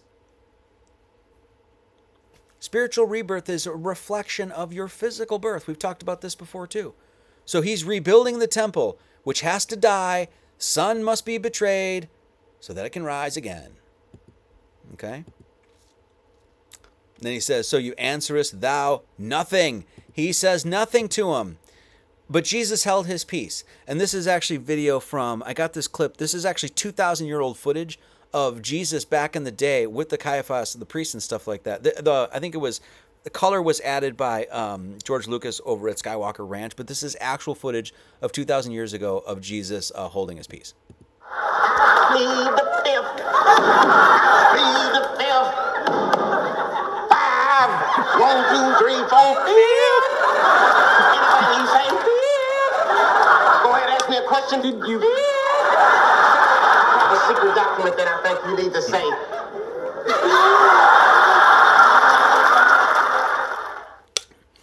Jesus said nothing to them because they didn't deserve any word from the Word. They didn't deserve any explanation, right? He already knew that these people, these chief priests and these elders and these ruffians were already liars.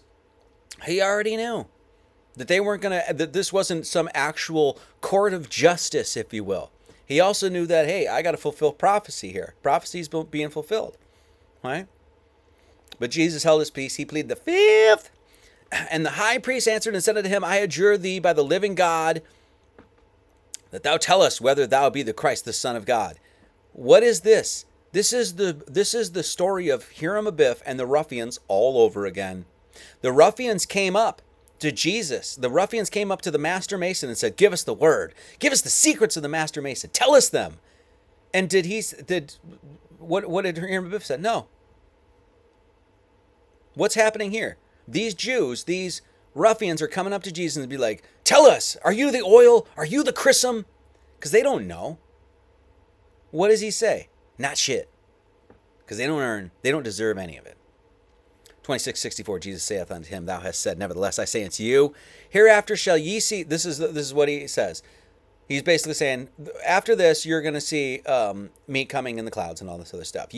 Hereafter shall ye see the Son of Man, that light within you, sitting on the right hand of power. Once again, the hand, I'm not going to get into that. There's too much to cover there with the right hand. We've talked about that before. And coming in the clouds of heaven. It's obviously a reference to what? The Son coming in the clouds of heaven above. But it's also what?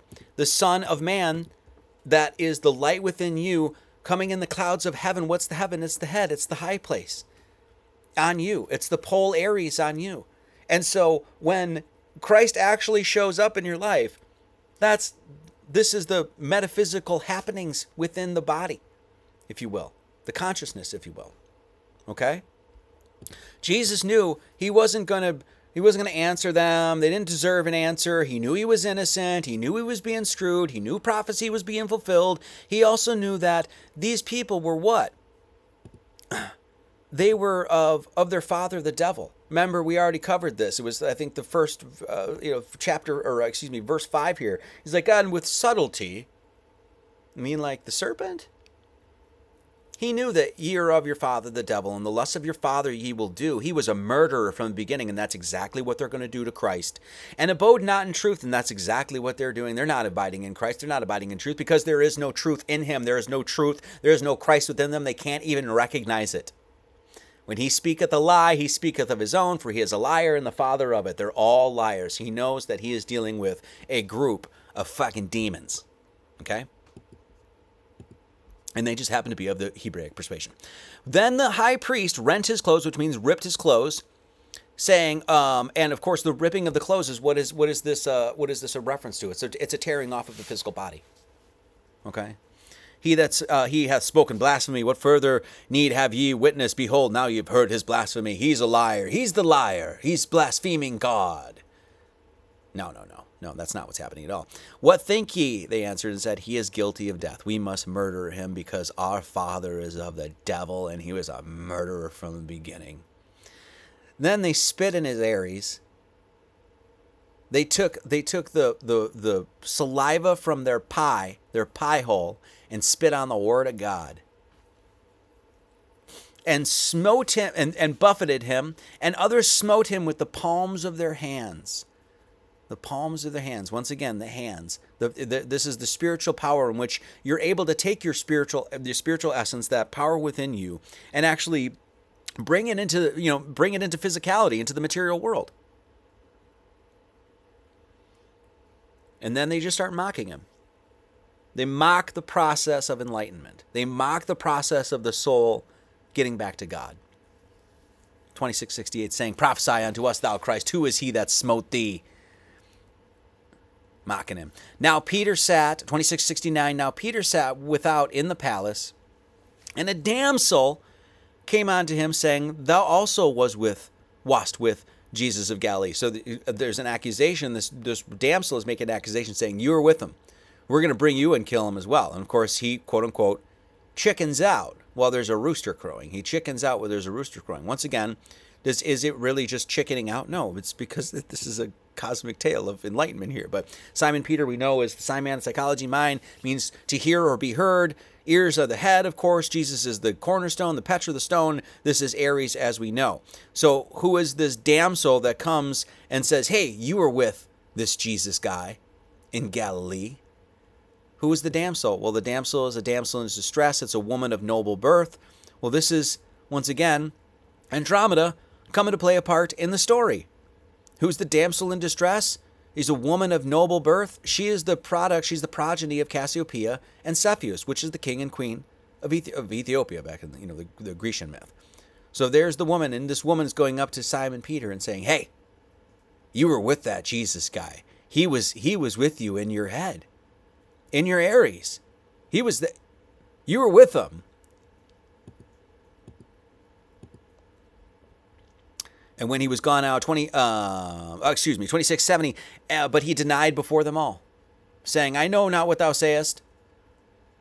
He denied it. It's just like Jesus said. It's almost like it's a cosmic truth that equals 345. Mathematically, it's that, the spirit is willing, but the flesh is weak. And when he was gone out into the porch, another maid saw him, said unto him that were there, this fellow was also with Jesus of Nazareth. He was there. He was with them. I know it. Christ was in the head. And again, he denied with an oath, I do not know the man. Took like an oath. Right? Completely denying Christ. He's totally chickening out. Right? That's okay, though, because it has to happen. The wheel of fortune must be entirely shed. And after a while came unto them that stood by and said unto Peter, surely thou also art one of them, for thy speech bewrayeth thee, which basically just means betray. For the speech, of course, the speech is the word. So they're saying that, we know that you're actually on the side of God, and we're against it. And he began to curse and to swear. It's like, no, I don't know the man. I don't know him. I don't know that man. Denying it. And immediately the cock crew. And that was the third crow of the cock. And Peter, and this is the last verse. And Peter remembered the word of Jesus, which said unto him, before the cock crow, thou shalt deny me thrice. And he went out and wept bitterly. Now, so we already saw the cock is the Corvus, it's the constellation, it's between the cup and the bread and all this other stuff, and Aries and Peter, it's all there. But why the cock? Why is it a representation? Why are they all of a sudden in this weird story, there's a rooster crowing? What's this whole thing about? It's about raising that energy, that spine, up the spinal column. And Jesus is setting the template so that everybody knows what happens when the sun rises in Aries, in the east, if you will. The rooster crows. The rooster crows. Okay?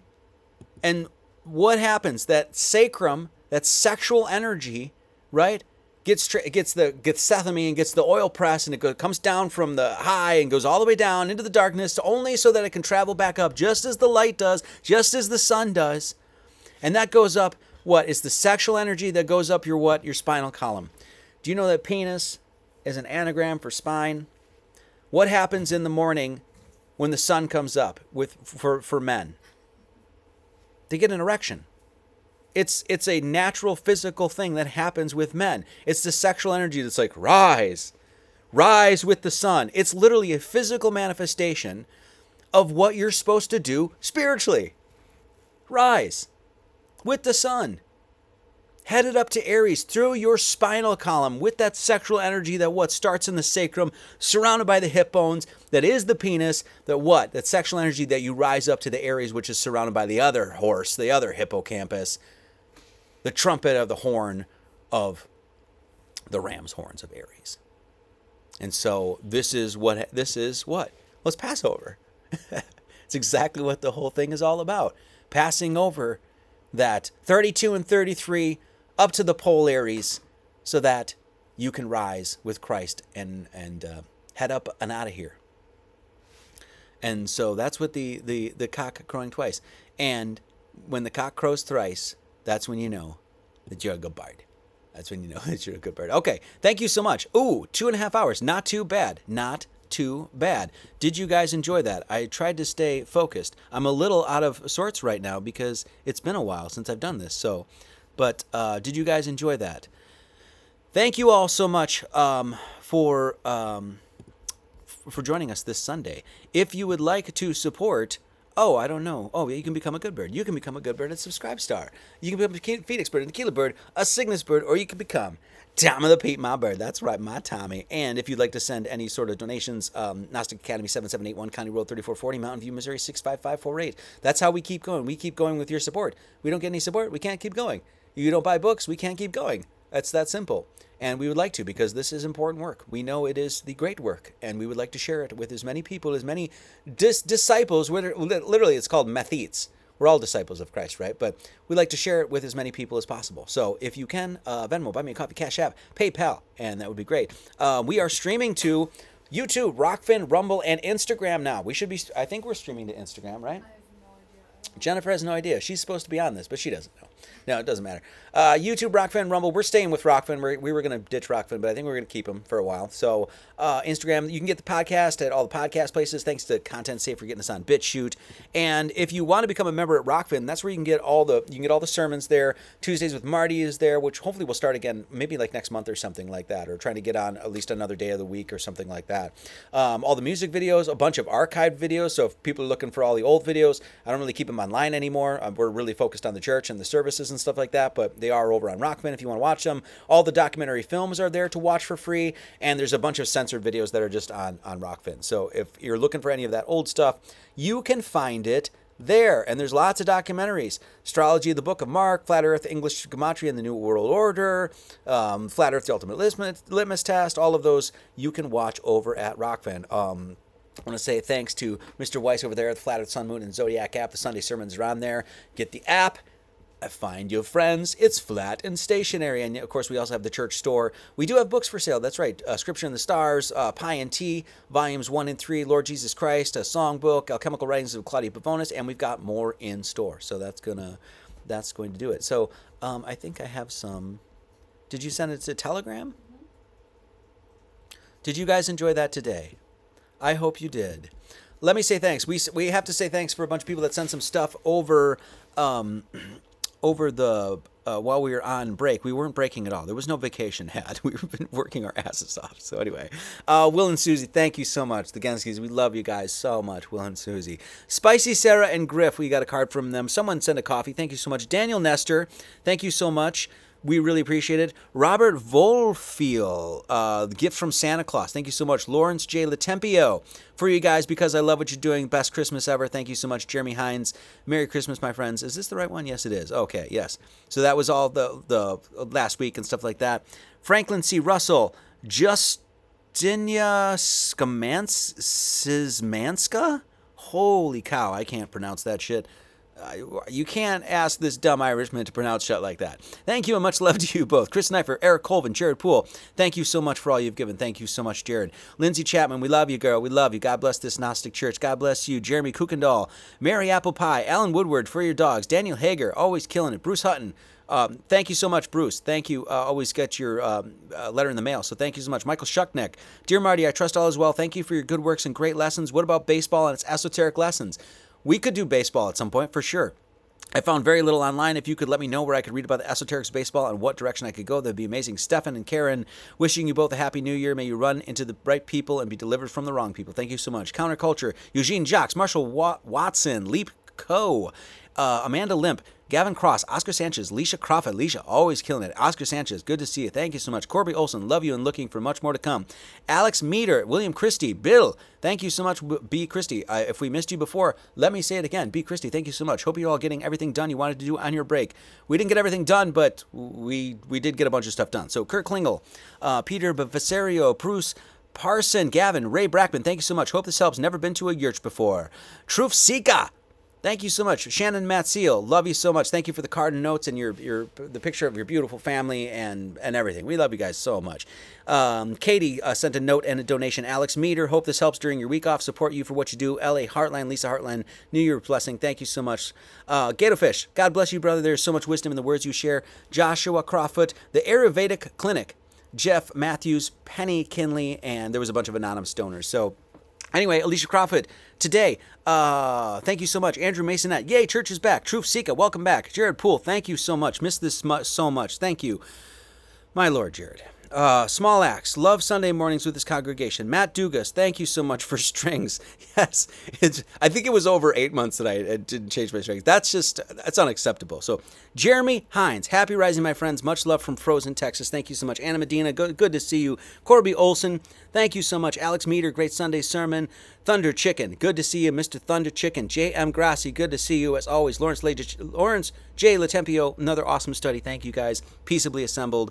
Eric Colsell, thank you so much. Magical Steven, it's good to be back, and thank you. God bless. Virginia Murray, God bless you in your new dwelling. Anonymous, thank you. And Broken Bear, thank you so much. Okay, I also want to say thank you to Aaron and Brian for getting our wood stove in. They got it in literally, we got our wood stove in like within 2 hours of this storm coming. It's not even a joke. So we just barely got this. So anyway, so thank you guys for that. Okay, we're gonna listen to a song from Ryan Adams. Has a new record, actually has 5 new records. Ryan Adams, the songwriter Ryan Adams, released 5 new fucking records. Unbelievable. But this is the track 1 off the record called Sword and Stone, and it's a really great track. So anyway, we'll be back next week, and I think we're just going to continue on with Matthew 27. I want to finish up the book of Matthew. We're going to do the tarot deck. There's a whole bunch of stuff that I have planned, and we're just going to launch into it this year, and it's going to be a great year. Okay, it's going to be a great year. Really appreciate you guys. Really appreciate this congregation. Thank you for allowing us to keep going. We love you so much. May you always keep yourselves in love of God, looking for the mercy of our Lord Jesus Christ onto eternal life. May his grace be with you all. Amen. That's going to do it. Okay, guys. I will see you on the flip side. We'll see you next Sunday, and we're going to kill it. It'll be another really great one. I already started looking at it, and it's good. Of course, it's Book of Matthew. It's freaking amazing. So, okay, that's going to do it. Love you guys so much, and we will see you all next Sunday. As always, many blessings and much love to all.